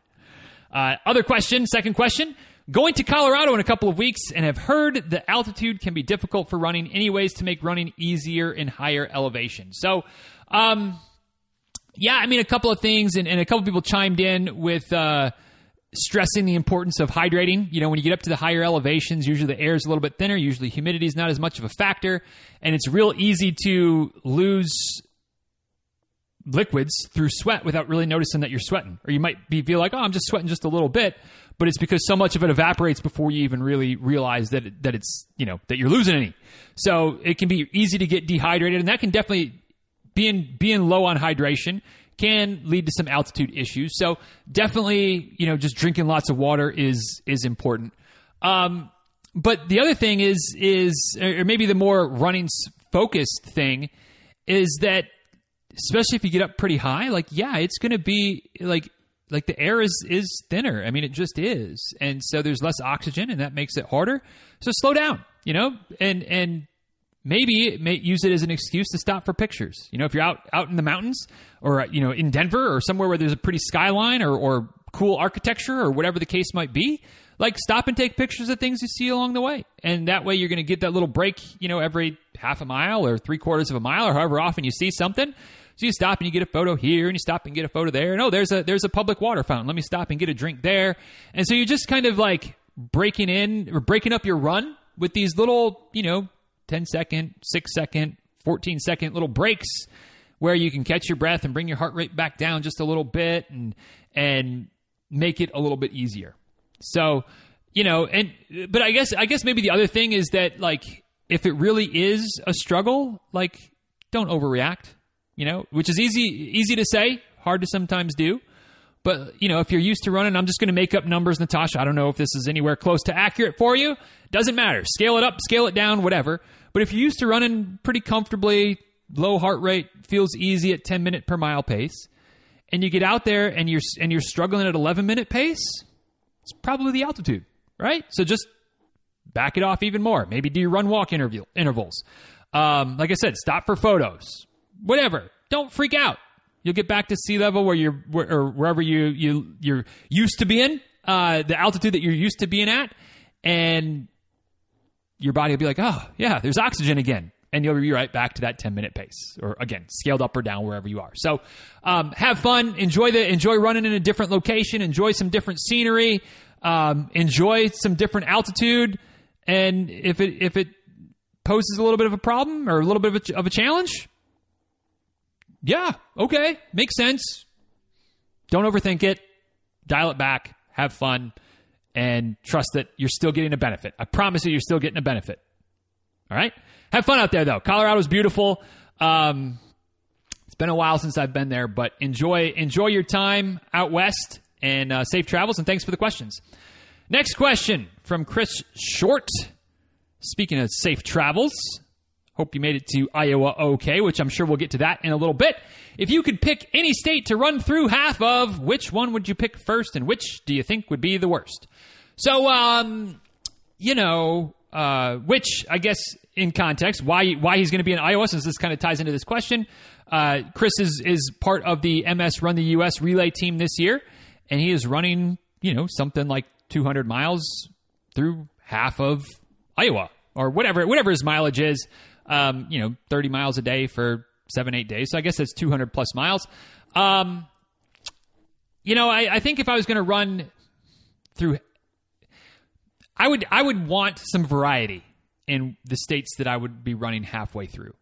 Now, part of me, the logical side of me says I'd want to pick a smaller state because, running through a long state would be like, that's a lot of miles to run halfway through. But assuming all states are about equal, which clearly they're not, but I don't think the distance is what we're going through here. It's more of what would be the scenery, what would be the landscape, things like that. I think somewhere in New England, or maybe mid-Atlantic north, somewhere on the East Coast or East-ish coast that has some topography, but not like massive mountains.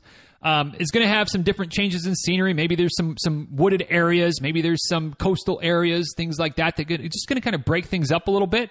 Would be the ideal. Pick a state. I mean, I don't know. Whatever. It doesn't matter. This is all hypothetical, so I don't have to play by your rules. But pick a state. How about how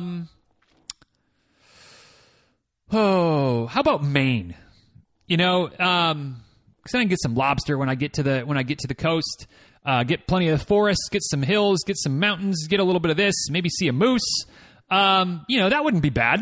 Probably wouldn't be too hot if I had to pick a state. But any New England-ish state, any northern New York, upstate, down into Maryland, Delaware. I've never been to Delaware, and that's a short state, so that might be a good one.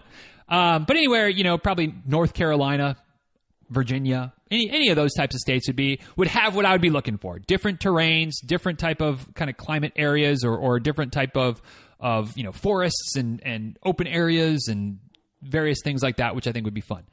The states that would be the worst, sorry, Chris, Iowa might be one of them. And no offense to all of you Iowites. What is Iowans? Probably Iowans, right? No offense to all you Iowans out there. Or Iowites, if that's the proper terminology. But some of the plains states would be tough because for basically the exact opposite reason, right? Or maybe the same reason, but just the opposite end of the spectrum of just the lack of variety. And I can't speak to every state, of course, and I can't speak to every location in every state, but I think the worst state on my list wouldn't necessarily be Iowa, but would be its neighbor to the west, would be Nebraska. Because what I've seen of Nebraska, and Dan and everybody else in Nebraska, apologies. I'm sure that your state is fantastic, and I'm looking forward to coming to Nebraska at some point and running a marathon. But I'm not necessarily looking forward to coming and running half of Nebraska. But my memory of Nebraska is that Interstate 80, I believe, runs relatively east and west the entire length of the state. And after, I don't know, I believe the number in my head, correct me if I'm wrong, is 440 miles. I've driven it a couple times. Maybe it's 480, but I believe it's 440 or 442, something like that. And I believe after you get through about 100 miles, maybe 150, somewhere in there, you're through Omaha, you're through Lincoln, and then there's just nothing, basically. There's some fields, and then you get to, if I'm going west, at least, obviously, you in Nebraska, you understand which direction I'm going when I say some of these things. But you're going west, you get through those cities in the first couple of hours of driving, and then you've got 5 more hours where 3 of them are fields, corn mostly, if memory serves. And then you've got like 100 miles, 150 miles of just like scrub nothing land between the fields and the Rocky Mountains. And it's just like, I remember driving through and being 100 miles from the border and just saying, I want to be out of here in an hour, and literally setting the cruise control at 100 and just cruising and like seeing like 4 cars. We ran into some construction at some point, so it took us like an hour and 15 minutes. But like, we were making good time until we got into the construction zone, and then you had to slow down. But it was just boring. It was boring to drive 100 miles an hour through. I can't imagine how boring it would be to run 5 miles an hour through. So yeah, Nebraska. Sorry, but Nebraska is on my list of states I'd rather not run through half of. Iowa might be a close second. Yeah, but most of those states, sorry Fargoans, sorry Lesteberg, sorry Barb. Fargo's probably on there. Nebraska, North Dakota. Sorry, I'll get there eventually. North Dakota's probably on the list. South Dakota's probably on the list. Kansas is probably on the list. Although Kansas has some hills, so we at least have that going for us, and maybe a few cities. But also, mostly the cities are on the West Coast, west border, and then you just got lots of miles with sunflower fields and rolling hills. I mean, it's not like it'd be the worst thing, but I'd rather be in Maine. So good luck getting through the cornfields, Chris, and watch out for the pigs. Lots of that in Iowa. We'll get some more questions from you soon, because apparently your household did things this month with asking all the questions. See the first 7 questions from Melody, in case you forgot. Good luck, my friend. Next from Candy. I would like to be like Tom and have a trifecta, so I came up with 3 questions. All right, Candy, that's very welcome. And we'll give you a nickname if this starts to become a pattern, right? But Tom was many months into the 3-question situation before it became the Tom trifecta. So I don't know, the Candy conglomerate, something. I don't know. We'll come up with some type of catchy little thing for you if you make this a routine. But if not, if it's just a one-off, hey, ask your 3 questions. I'm excited for them. But thanks for getting a little bit creative here and coming up with a few questions. First one from Candy. I've been running halves for a long time, but I'm always wanting to learn and improve. What kind of foods would you recommend the day before a half marathon? Oh, man. This is one of those questions where my answer for what works for me may or may not be of any value to you. I think that ultimately it's what works best for you, and it's try out some different things. And apparently, if all these stupid freaking reels that I'm seeing on Instagram are to be believed, everything I do is wrong, and there's no way that I can run, because I don't do all the things that all these nutrition influencers are trying to make me believe that you have to do for running. Sorry, I've had it with Instagram. Feel free to continue to slide into the DMs. I'll keep posting some stuff there, but I am over Instagram in a big way because of the freaking reels that just I can't get rid of them. I hate them. Where was I? When it comes to food the day before a half marathon, I think that as real as you can get, as non-processed as you can get, is always a good answer. I mean, I feel like that's how I try to eat every single day. Not that means that everything is unprocessed and real. I still have some junk and some processed food here and there. But just trying to eat real food as much as possible, things that you like, things that sit well on your stomach. For me, the day before a race, I like to try to avoid lots of fried things. So I might have some, like rotisserie chicken is kind of my go-to the night before any type of longer distance race. Maybe some fruit. That's usually about it. Maybe a little bit of some carrots or some type of broccoli, some type of veg. But nothing much more than that. Other people I know really dig some sweet potatoes or something that's got a little more starch to it. That's not my jam, but hey, again, whatever works for you is what works for you. But kind of play with those things that feel right, that set in your stomach all right, that don't give you any type of GI issues in the morning.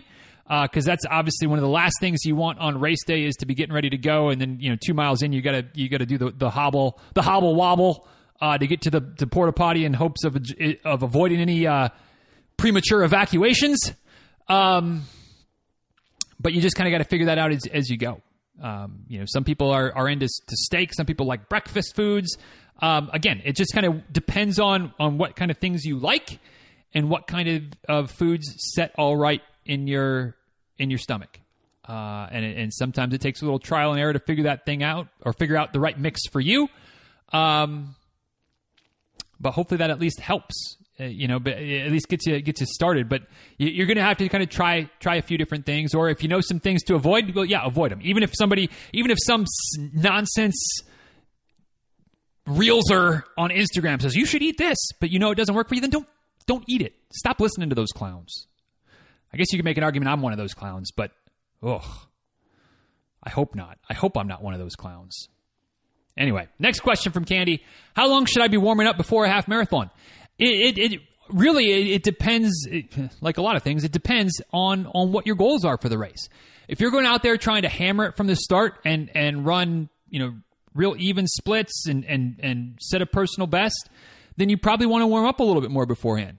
If you're out there to running to have fun, and maybe you still have a time goal, but it's not like something that requires everything to be down to the second, you can keep that first mile or two as kind of as your warm up. So you're maybe you're doing something, you're walking to the starting line, maybe a couple of lunges or a couple of kind of whatever, couple of whatevers that would fit into your normal warm up routine. Like that's still a good idea.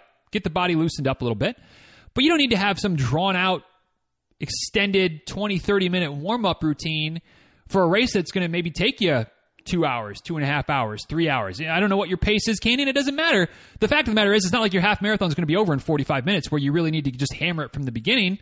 And that means you need to do a good 20, 30 minute warm up, right? To really make sure your body's prepped and primed and ready to go so that you can just get after it from the start.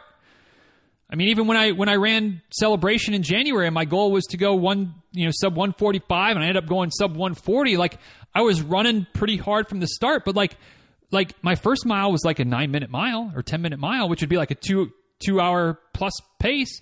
And that kind of served as the continuation of my warm up after I walked, a mile from the parking lot to get to the start of the race.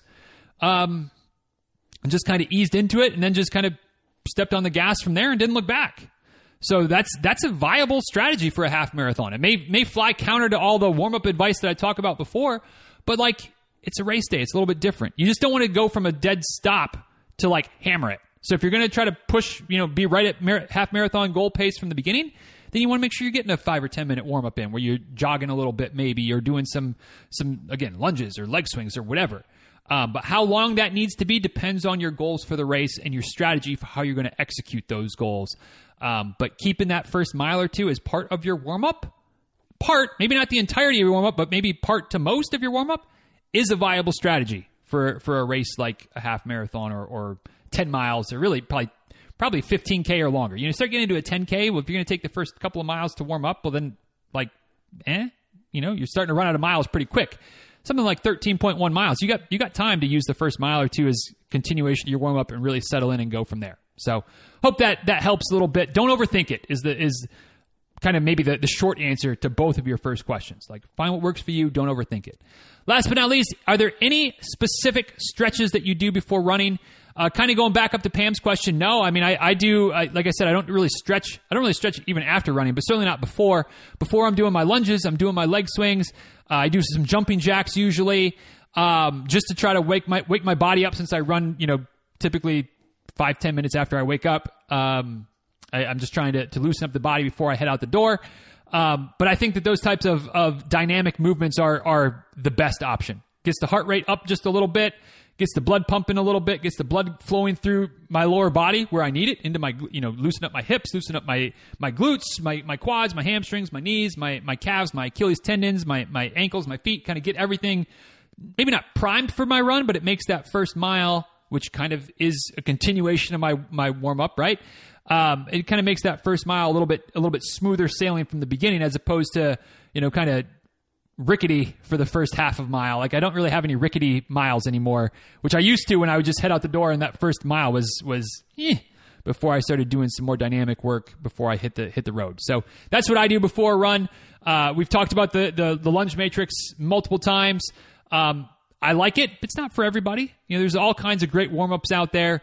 But just doing some type of movement, getting the glutes engaged, getting your muscles moving a little bit, tendons firing a little bit, is my recommendation before any type of run, whether it's race day or not. So hope all that helps. Hey, Candy, thanks for the questions. Looking forward to the next 3-pack from you. Hopefully next month, and then we'll start thinking of an alliterative name for you. We keep you if you keep showing up every month. All right. Thanks for the questions, Candy. Appreciate you. Speaking of the Tom Trifecta, it is now time for the Tom Trifecta. First question from Tom this month: rain. That's not really a question, Tom. That's a one-word sentence. Rain. We all have to deal with it. I am good with cold rain, and that I have a waterproof jacket and pants to wear over base layers. I'm okay with warmer weather rain because I can just go out in shorts and a t-shirt. The conundrum is the mild weather rain, about 50 degrees Fahrenheit. Walker, for you, that means, I don't know, what is that? What is 50 degrees Fahrenheit? Probably mid to upper teens Celsius. I say that off the top of my head, legitimately not looking that up, but that sounds probably about right. Maybe 15 Celsius is about 50 Fahrenheit-ish. We're in the ballpark. Anyway, I am too warm in foul weather gear and too cold in just shorts and a shirt. Any suggestions? Tom, I think it's cute that you're asking me, the guy who's been running in Florida for the last decade, about weather, about 50 degrees and rain. Like that sucks. 50 degrees and rain is not ideal. But you're right. You're ultimately right. Like you can get really good waterproof gear that doubles to keep you warm when it's 35 in rain. Although I'd say 35 in rain is worse than 50 degrees in rain, but who am I to split hairs? 50 in rain is a tough temperature to dress for, because you're entirely, I completely understand your question. 80 degrees in rain is fantastic. You just shorts, t-shirt, no t-shirt, your call. But you're good to go. Heat is not an issue. Like the rain is keeping you cool. Yes, love it. Sign me up. I'll take those rains any day. 50 degrees and colder, like 50 degrees is tricky, especially if it's not raining super hard, because you want to stay dry-ish, so you got the little bit of rain gear on, but then you start sweating too much. It traps too much heat. You overheat. Yeah, that's tricky. I guess the answer really kind of lies into what's the lesser of two evils for you. And how long is your run? Meaning, if you're going to be out, if it's a long run, you're going to be out there for 2 or 3 hours. Like you're probably going to that's probably too cold to go out there with no gear. Like if you're just going to be out there for 45 minutes, like you might be cold, but like whatever. And another factor to consider as I'm talking myself through this answer: is it likely to get warmer or colder as you're out there? And is the rain likely to stop or get worse? So you kind of have to look at the forecast, and we all know weather forecasts are about as good as the paper that they're printed on, and they're not even printed on paper anymore, so that tells you how much they're worth. But, like, you kind of just got to use your best guess. Probably not wearing the pants over base layers when it's that type of weather, but you might still want to wear the waterproof jacket if it's going to be raining for a while, potentially getting worse and not getting any warmer. If it looks like the rain might be going to stop halfway through the run, then maybe you take the chance of rolling the dice and being cold for a bit, but then it's going to stop and you won't be too bad. But it's like, the answer is in your question. It's a conundrum, and there's not a good answer. It's kind of like, that's where in my situation, what I would do in that situation is like, I would prefer to be a little bit warmer, potentially even sweaty, than be cold and wet. So I would probably overdress in that situation, which is similar to what I do just even if it's dry in that situation. I'd rather be a little bit warm for an hour-long run I'd rather be a little bit warm for the last half of an hour-long run than be a little bit cold for the first half of the hour-long run while my body's warming up. So that's how I adjust when I'm kind of in that gray zone. And so it's kind of like, what would you rather? Would you rather be kind of chilly than maybe you got to, then maybe you go without the proper gear, rather be a little bit warm and dry, then maybe you put the gear on and just deal with the fact that you're going to be sweating underneath it. The other option would maybe be to kind of invest in a lighter, kind of that mild weather option. Whether it's like a good dry fit that doesn't hold on to the water,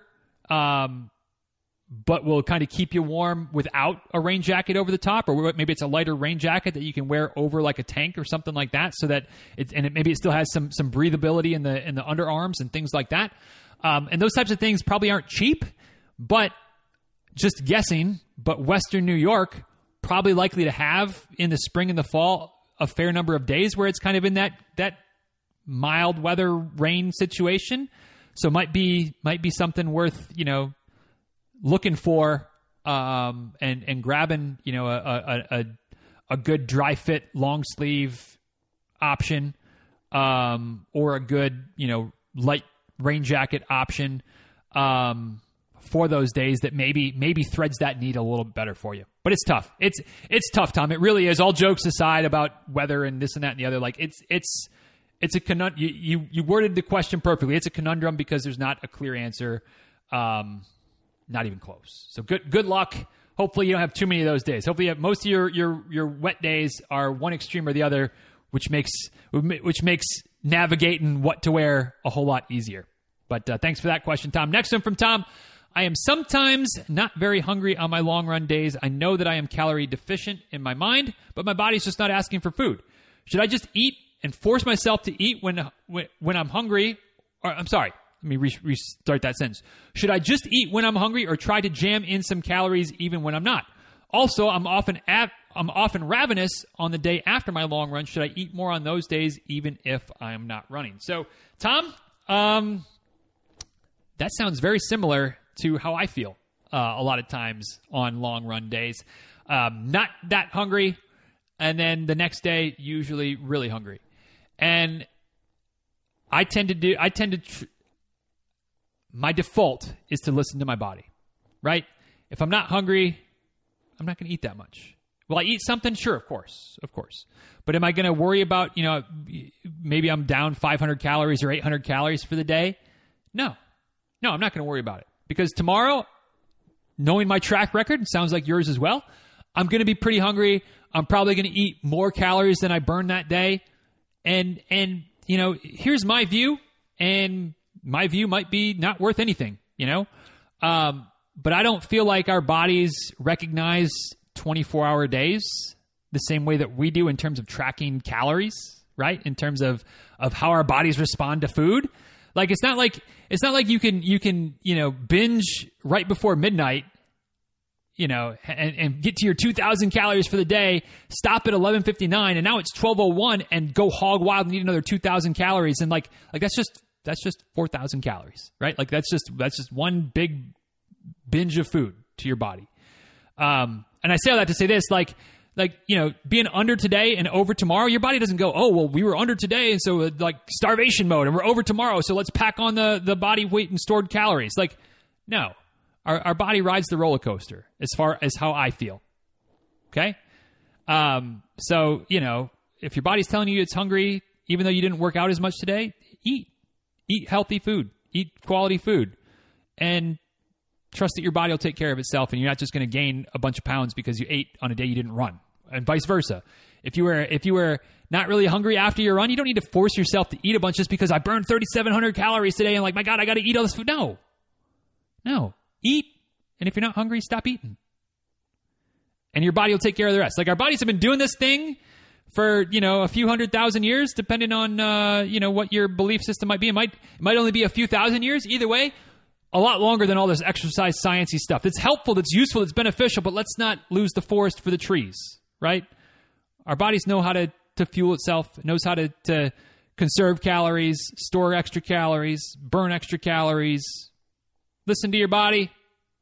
My mind, you're good to go. Last but not least from Tom, does professional hockey really belong in Florida? Now, I understand the question, and I've maybe asked that type of question as well of myself in the past. But I will say this, Tom, about Florida. Florida, geographically, yeah, we're clearly a southern state. Florida, actually, we are not very southern. You go into a restaurant in Florida that's not a good old boy's hole-in-the-wall restaurant, and there's no guarantee that asking for iced tea means that you're going to get, syrup sweet tea. If you go into any restaurant in Georgia or Alabama or Mississippi or North Carolina or Tennessee, and you ask for an iced tea, you're going to get sweet tea. You come into Florida and you ask for an iced tea, and there's a better than average chance that it's going to be a freaking Lipton Brisk out of the tap. And anybody who knows anything about sweet tea will tell you that's not sweet tea, which means that Florida, most of Florida, not really south. And there's some places in North Florida that are actually much more southern than most of the peninsula of Florida. So all that to say, does professional hockey really belong in Florida? I mean, Florida's nothing but a bunch of transplants from up north, so we might as well bring our sport down here with us, right? You know? And I will say this, as a native Michigander who played hockey in high school,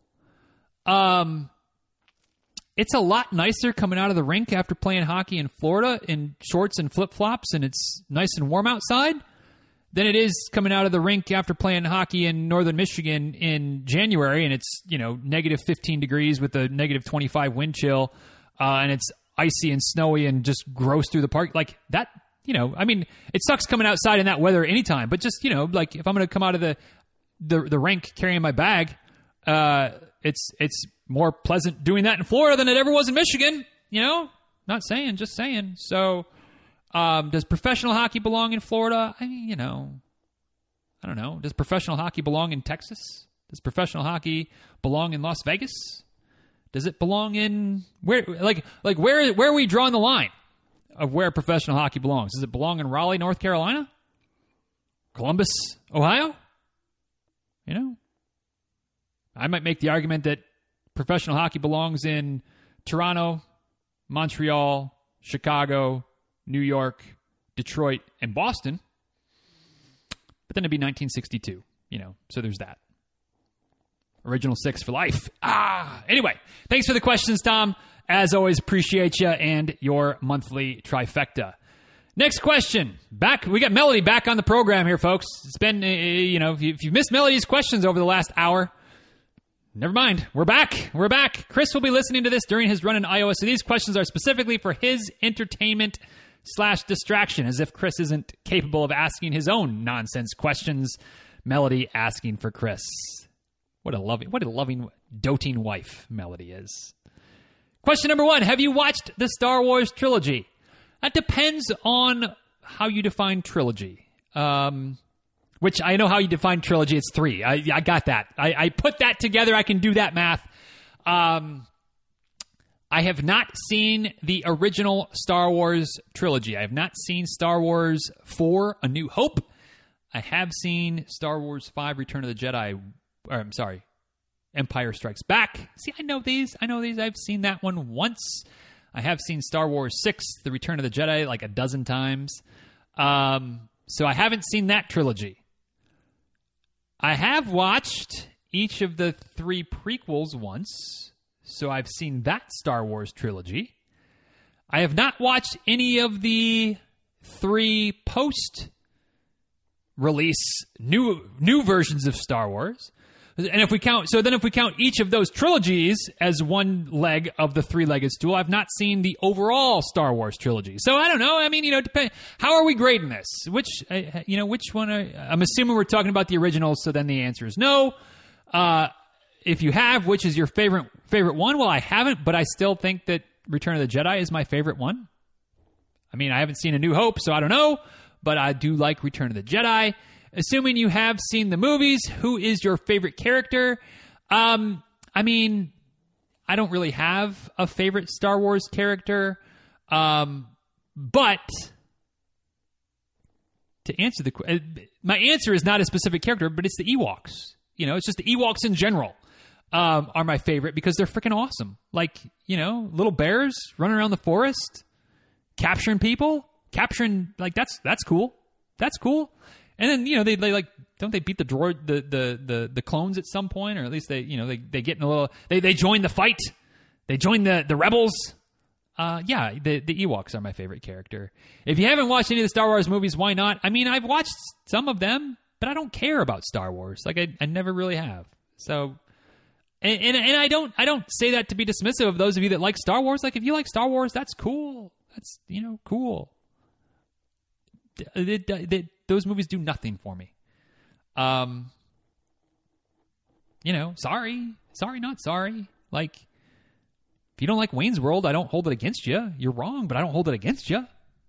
But I'll watch Wayne's World every day and twice on Sunday before I'll watch Star Wars, if I have the choice. Yeah, right. Anyway, next question from Chris, who is actually able to ask his own nonsense questions. What is your favorite corn-related dish? I mean, I'm not the biggest corn-related dish fan, but a good corn casserole, whether or not it's Thanksgiving time, you know, where you get the cream corn and you got the cornbread mixed in there, and it's just kind of not really sloppy, but it's not really like, it's not just bread. Like, I mean, cornbread's good too, don't get me wrong. But yeah, corn casserole, I mean, that's one of the kind of like my splurge foods. Like, that's good stuff. Little Jiffy corn mix, little cream corn, like a stick or two of butter. That's good stuff. That is good stuff right there. Next question from Chris. How many farms do you think I've passed so far today? I don't think you've passed one farm yet, Chris. I think that you're still working your way through one farm. And that's all you're going to get through today. Yes, you might be running for 27 or 32 miles or whatever it is, but I think it's just one farm. Because hashtag Iowa, hashtag farm, hashtag boring. But good on you for running halfway across the state. Keep on keeping on, my friend. Next question. I bet you'll never guess who the next question's from. Not from Chris, but from Melody. Next question from Melody. Fine then. Same questions about the Lord of the Rings trilogy. Yes, I have seen the Lord of the Rings trilogy. My favorite movie of the Lord of the Rings trilogy is probably The Two Towers. Although I felt like Return of the King was okay, and I wasn't upset with how the Return of the King ended with the little kind of ending at the end, which is where the ending usually should go. Unless it's a Tarantino movie, in which case the ending's at the beginning. But that's another question for another day. But Two Towers is probably my favorite. And definitely Legolas is my favorite character. Because who doesn't, like, elves are awesome. Elves are awesome. The bow, yeah, awesome. Gimli's cool too. Let's not kid ourselves. But Legolas is the man. Well, he's the elf, but he's the man, as far as I'm concerned, in Lord of the Rings. Also, not for nothing, while we're on the subject of Lord of the Rings, and while we're trying to make sure that this episode goes as long as possible while Chris runs through that one cornfield today, if you look at that period of when were the Lord of the Rings movies come out, like 99 to 05, something like that, which was also the same time that the Pirates of the Caribbean movies were coming out. Orlando Bloom, that's quite the dueling trifecta of movies that you're in the same 5-6 year period of time. Pirates of the Caribbean trilogy and the Lord of the Rings trilogy, not too shabby. Maybe seconded only by Ian McKellen, who was also in Lord of the Rings, but was also at that same time was in like the X-Men trilogy of movies. I think there were 3 of them that came out about that time. Not bad. You know, not a bad way to stack up your IMDb page and cash those residuals checks. You know, not bad. Not bad. Next question, also from Melody. Feel like we got a theme here, although I think this might be the last of the Melody and Chris questions for this episode. Next question. Not that I'm sick of the questions, you know. Just, you know, let's give some other people some opportunities here. Melody and Chris. Last question from Melody. What is your favorite movie quote? Now, these are not my favorite types of questions because, like, what is your favorite movie? What is your favorite, you know, song? What is your favorite this, favorite that, favorite book? You know, like those are so tough because there are so many good ones. There are so many movie quotes that I use on a regular basis or a semi-regular basis, depending on the context, depending on the conversation, depending on the company, because that matters as well. There are a lot of great movie quotes out there, a lot that I really enjoy. If I had to pick a favorite, and I'm sure I'm leaving other great ones on the table, and there might even be other ones that I would actually bump above this one if I really thought long and hard and watched a bunch of movies and things like that, but ain't nobody got time for all that. A movie quote that'll make me chuckle, make me laugh out loud, and every time I hear it, I go, God, that is a great line. Maybe one of the greatest lines I've ever heard in a movie. You would not guess which movie it will come from, so I will tell you. It is from Charlie and the Chocolate Factory. Which, if you know your Charlie and the Chocolate Factory, is not the Gene Wilder. That's Willy Wonka and the Chocolate Factory. No. Charlie and the Chocolate Factory, 2002, 3, 4, something like that. Johnny Depp playing Willy Wonka. The best line in that movie, arguably one of the best lines in any movie. It's just a kind of a throwaway line, but it's a hilarious zinger that makes me cackle every single time. Right after Violet Beauregard chews the gum. Spoiler alert: she chews the gum, blows up like a blueberry, and they're taking her out. And in this version of the movie, and I think it's in the book too, because that movie is much more close to the book than the Gene Wilder movie is. But that's whatever. But she's she competes in everything, right? Violet's this competitor. And she's in the movie, she has competed in like gymnastics and things like that, and like she's really driven. Like her mom is really like that show mom that's like let's compete and let's win trophies and let's do this and like living her life through her kid, right? And so she's walking out and they roll Violet out after she blows all up, and Willy Wonka's like take her to the juicing room and have her squeezed or whatever, and Violet's mom goes but Mr. Wonka, how will she ever compete? And Veruca Salt, without missing a beat, as Violet has just been rolled out looking like a blueberry, says, you could put her in a county fair. Lol, cackle, laugh every time. Best line in that movie. Whether or not it's my favorite movie quote, I don't know, but you can put her in a county fair, that wins. That mic drop. You've been zinged, done, dead. Put her in the county fair is the answer I'll go with for today. But again, subject to all kinds of other, lines. I will not say it's my favorite, but it's one that I really enjoy and one that I would bet that none of you expected me going to Charlie and the Chocolate Factory for favorite lines from a movie. Next, we got a block of questions from Gary Joe, GJC, sliding into that Twitter DM again with the questions because my man doesn't do Facebook and I don't fault him for it.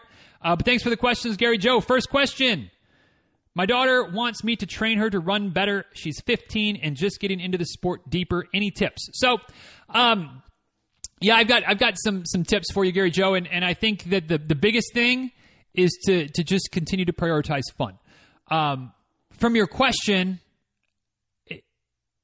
there's some wiggle room, maybe not wiggle room, but there's some ambiguity about what better might mean.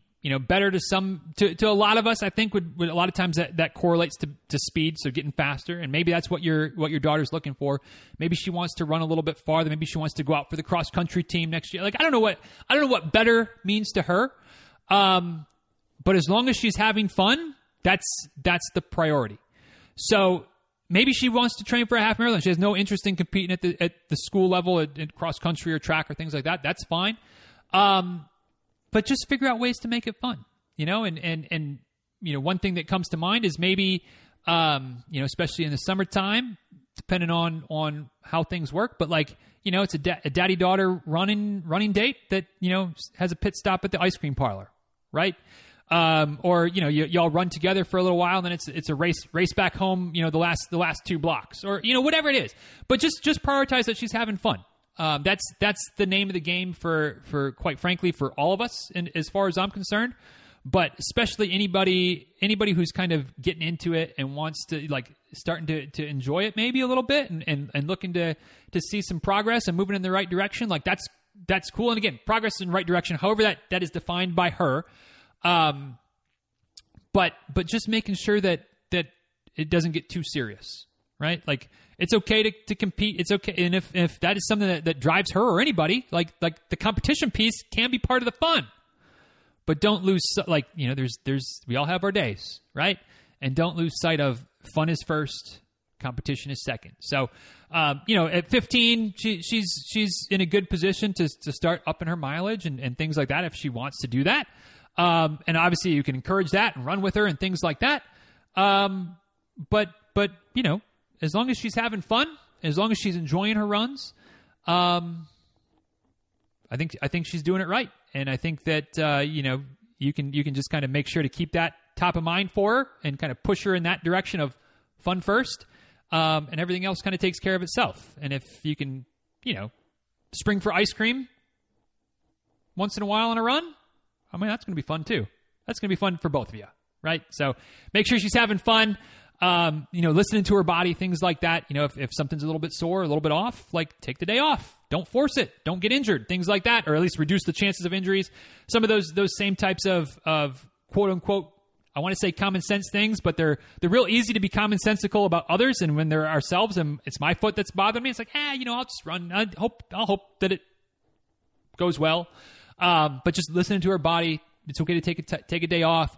Mr. Heart Rate here, not saying that she needs to run by heart rate, but just, reminding her or teaching her or informing her that not every run needs to be isn't a race, and not every run needs to be faster than the day before. Even if, especially maybe if that's what her better is, she wants to get faster. It's okay to run easy. In fact, it's beneficial to run easy. A lot of times. Now at 15, she can probably get away with pushing it a little bit more, but there's no reason to overdo it, right? Just because you can get away with it doesn't mean that it's optimal. So keep it easy most of the time. Hit it hard once in a while. Have some fun. Stop for ice cream. That sounds like a good summer to me. Sounds like a good summer running with Addison, 8 years from now, potentially. But have fun with your daughter. I mean, that's awesome. Hopefully it can be a really good father-daughter situation for years that you can, when she comes back from college, y'all can go out for a run together. When she, comes back as a grown woman coming home for the holidays, y'all can go for a run together. You go visit her, y'all can go for a run together. That sounds awesome. Plant those seeds of enjoyment and fun now, and hopefully they'll continue to bloom for many, many years. Many, many years. Next question.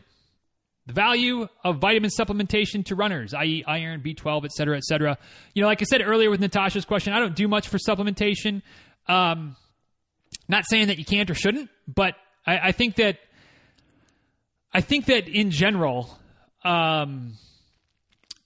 supplements can be very helpful. If you've got a deficiency somewhere, if you're, whatever, if for some reason your body or your diet is not supplying certain nutrients, vitamins, whatever, then yeah, you supplement, right? But I think that the best option in general is to get it through your diet. Now, as runners, and as individuals, some of us might have a harder time getting certain things enough through our diet. Maybe we do better with more iron. Maybe we do better with higher levels of vitamin B or vitamin D, which is one of the supplements I take, or whatever. I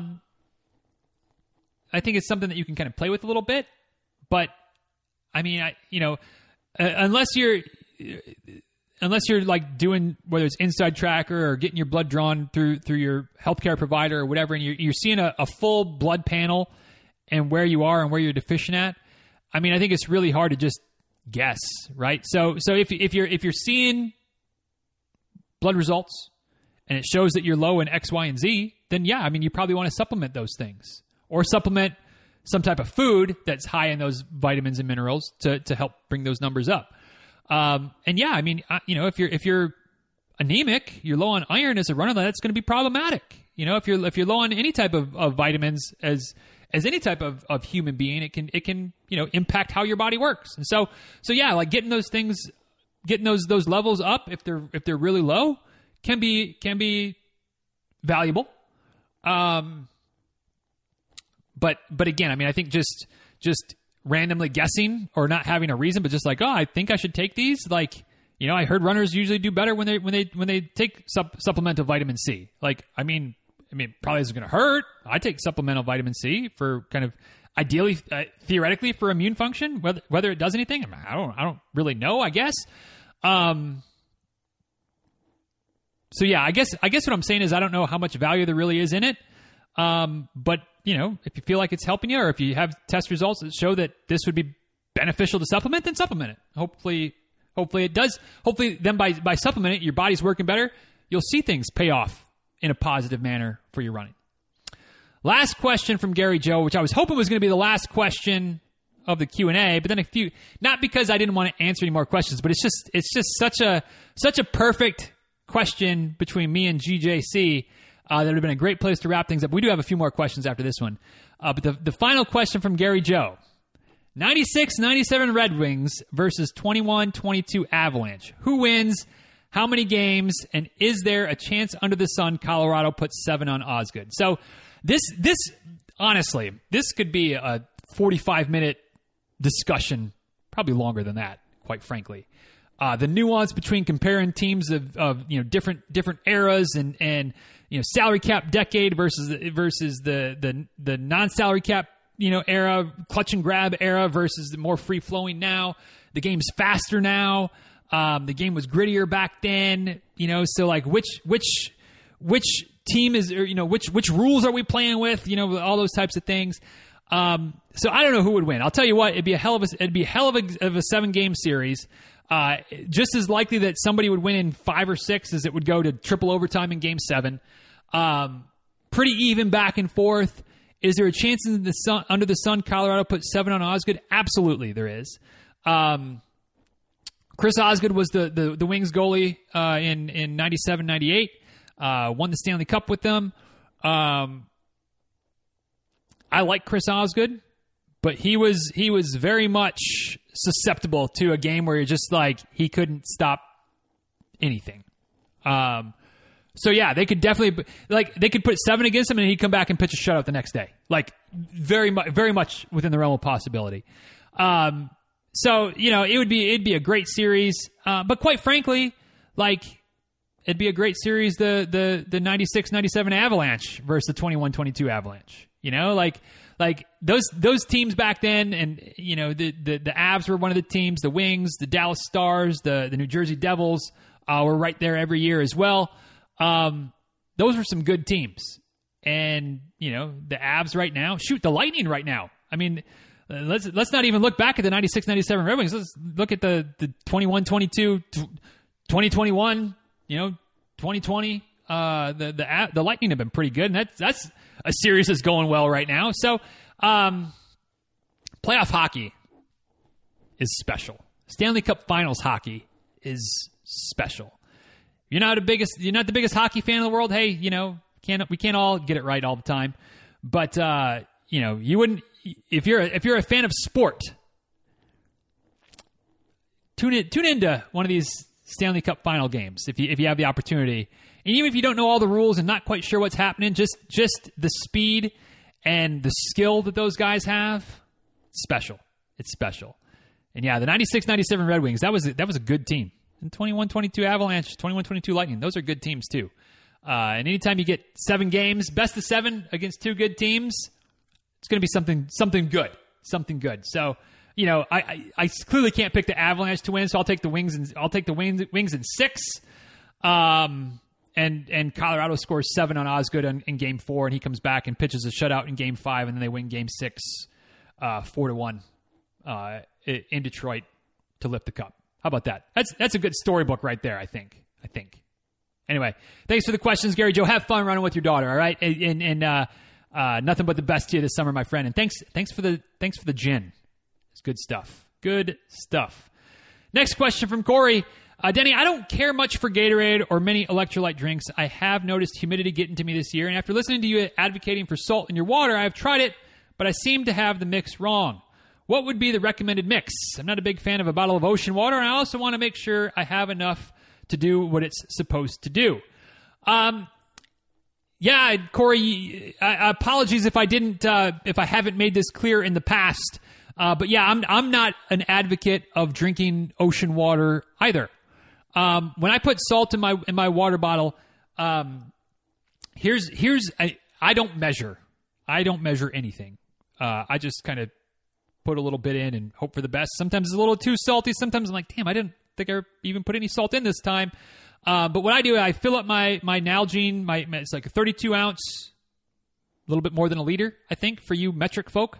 But 32 ounce quart size bottle of water, right? I put it about half full. I take the salt shaker, the sea salt shaker, and I just put like 2 or 3 shakes in there. So I don't know what that ends up being in terms of amount. A couple of pinches, a couple of shakes of the salt shaker. Then I fill the rest of it back up with water, swirl it around, kind of sort of it theoretically dissolves in the whole thing. Usually the first half I don't taste too much. The second half it's a little bit saltier, but it's never like super overpowering. It's a little. You can taste that there's a little bit of salt in there, but it's not. It's definitely not ocean water. And so it just sounds to me like you're just going a little bit heavy on the salt, or you're you got a good amount of salt. You got the right amount of salt in there, but it's not enough water. So I guess that means you don't have enough. You have too much salt in there. That's what it sounds like. So just back off a little bit. Like if you're doing whatever. If you're doing a teaspoon, do a half a teaspoon and see what that tastes like. If you're doing 4 shakes, do 2 and see what that tastes like. You want to be able to. You don't even necessarily need to be able to taste it. But, having that little bit of a hint of taste that it's there, but not so much that you can't stomach it, that's probably the sweet spot.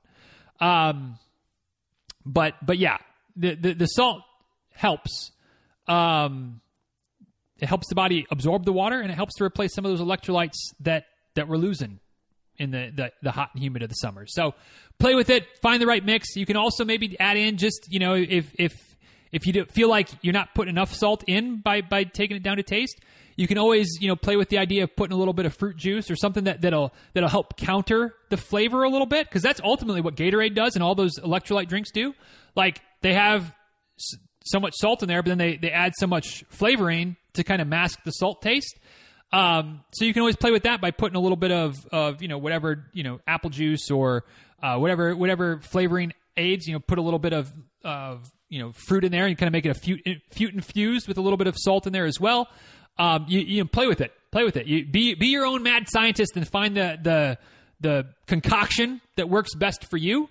But as long as you're replacing the salt and then feeling okay afterwards, then you probably got enough salt in there. And so that's what we're going for. But good on you for trying. Sorry if I made it seem like I was drinking ocean water. That's not my jam either. Just make sure there's a little bit of salt in there to replace what you're losing, and hopefully you can find one find a level that's palatable for you soon. Thanks for the questions, my friend. Hope things are well up north. Next 2 questions from Sharon. I wanted to ask you about your vacation/cruise running, and then I remember that you've been dealing with injuries. So my question instead will be about food. What was the culinary highlight of your trip? I think back like 17 hours ago when we started this episode, Melody asked about the trip, and I think I gave some of the rundown, but in case I didn't get into all the details because I knew that this question was coming, let's talk about the food. I was not impressed with the food on the cruise this year, sadly, but I did have a couple of good things. So they had like a hamburger bar on the boat that, as far as I'm concerned, as far as Addison was concerned, as far as Rebecca was concerned, I think I'm speaking correctly for all of them, was the best food on the boat.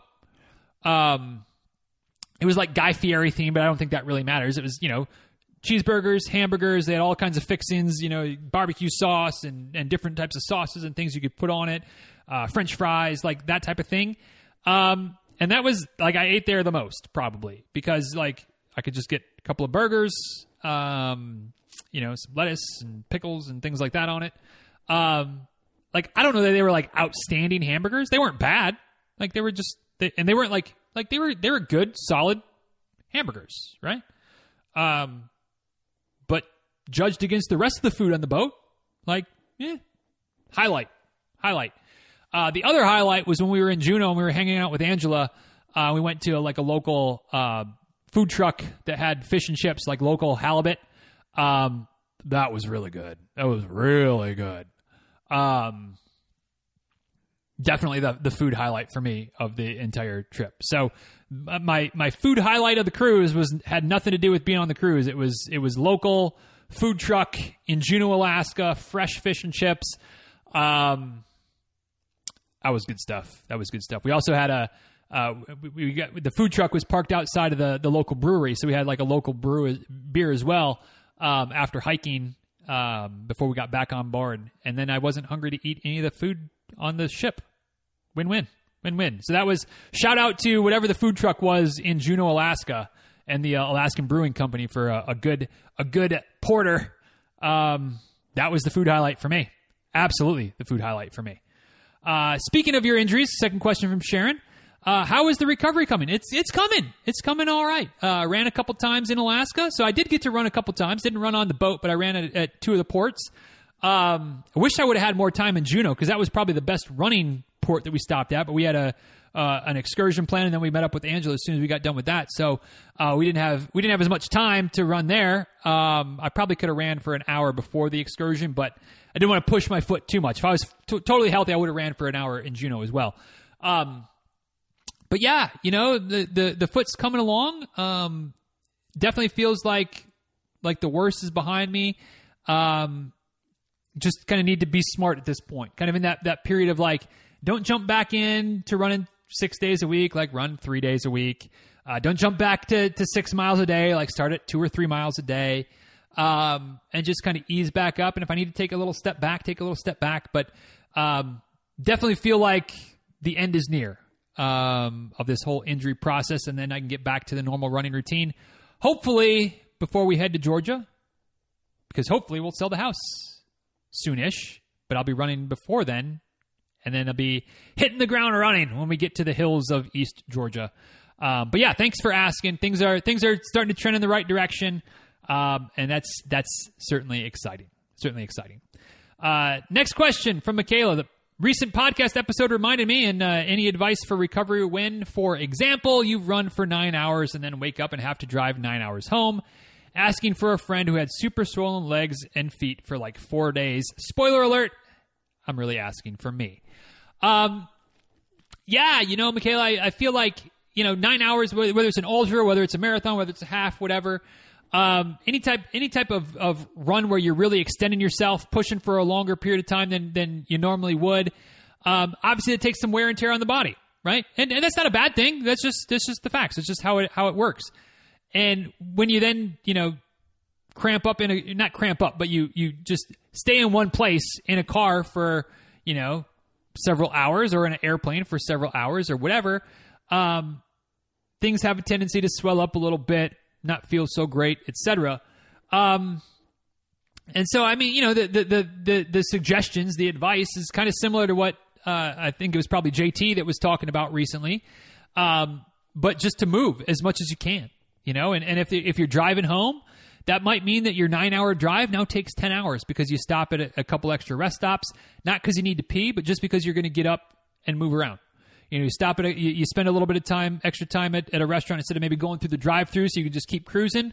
Like you stop and you go in and you order, and you sit down and stand up and sit down and stand up and you walk across the parking lot or you hobble across the parking lot or whatever. But you just be intentional about getting out of the car every hour or two at most, just to get some movement, and maybe if you really want to take it to the next level, you're drinking plenty of water, because that helps with recovery, but it also is going to force you to stop a little bit more. If you're like, but I just, I can't force myself to stop at the rest area if I don't have to pee. Well, freaking fill up your water bottle every time you stop, and you'll have to stop every hour or two because you're going to have to pee. So then that solves the problem. And also the extra water can help flush out the system and help keep some of that swelling at bay too. So, it can kind of be a double whammy because it forces you to move, but it also carries some of that inflammation, helps to carry that to the kidneys and then filter it out of the body. So that can be a good answer. But yeah, I mean, it just comes down to moving as much as you can, which isn't always easy and isn't always conducive to a long travel situation home, but it definitely helps. Compression socks, that's going to help a little bit. If you can elevate your feet a little bit, if you depending on what you're driving, or if you're not driving, if you can, recline your seat, put your feet up, maybe get in the back seat, put the feet up, that'll help. But stopping and moving a few times, if possible, that's probably the best thing you can do. Just not always convenient when you've got a long travel day ahead of you, but the alternative is to have swollen legs for 4 days, and that's not ideal either. But great job on your race, and hopefully recovery has gone well, and getting back on track for the summer. That's the plan. Last but not least, one more question from Diana, and we will wrap this thing up at whatever we're at, 2 hours and 15 minutes. Well, by the time I'm done yammering, probably 2 hours and 30. But hey, it is what it is. At this point, what's another 15 minutes? You made it this far. Might as well go to the finish line with me. So last question from Diana. When looking to increase weekly mileage, how much time should lapse between increases. I'm not currently training for a race or a specific distance, but would like to increase my overall weekly mileage. I currently hover around 20 to 21 miles a week and would like to get up to 25. Should I hang out at 20 for a month and then move it up and then sit there a bit and so forth?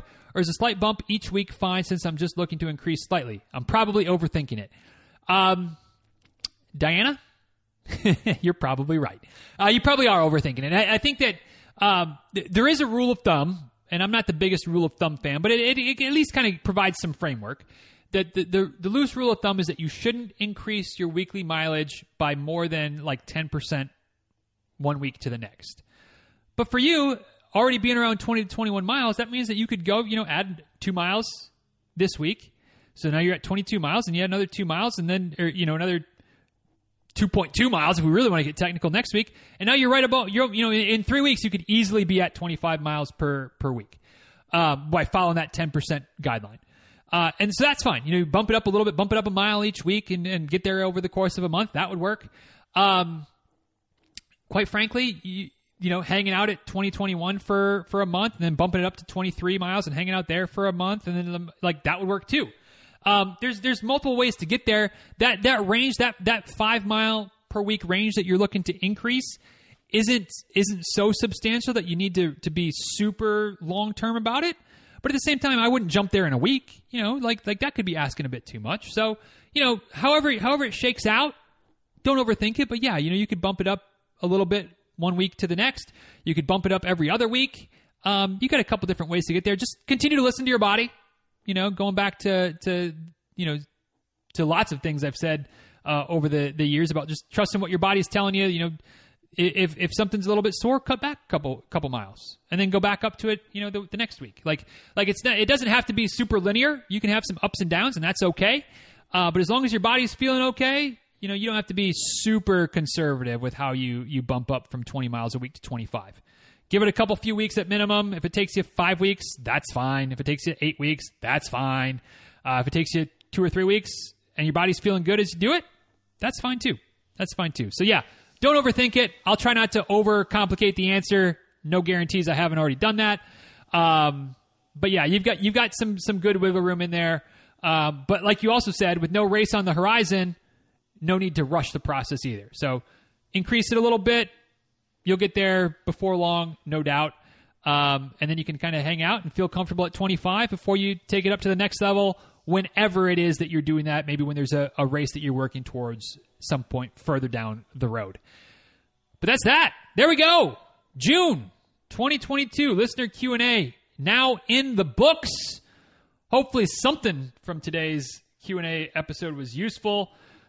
Lots of it wasn't, thanks to Melody and Chris. Or at least it wasn't running useful. Hopefully it was entertaining useful. Maybe there was a little bit of running useful mixed in there as well. Thanks everybody for the questions. As always, appreciate it. Of course, I know I said this at the beginning. I'll say it again now. Remind you once again that the best way to get your questions answered is to get into the Facebook group. DizRuns.com/Facebook is the best way. You can also just search for the DizRuns Tribe the next time that you're scrolling through Facebook.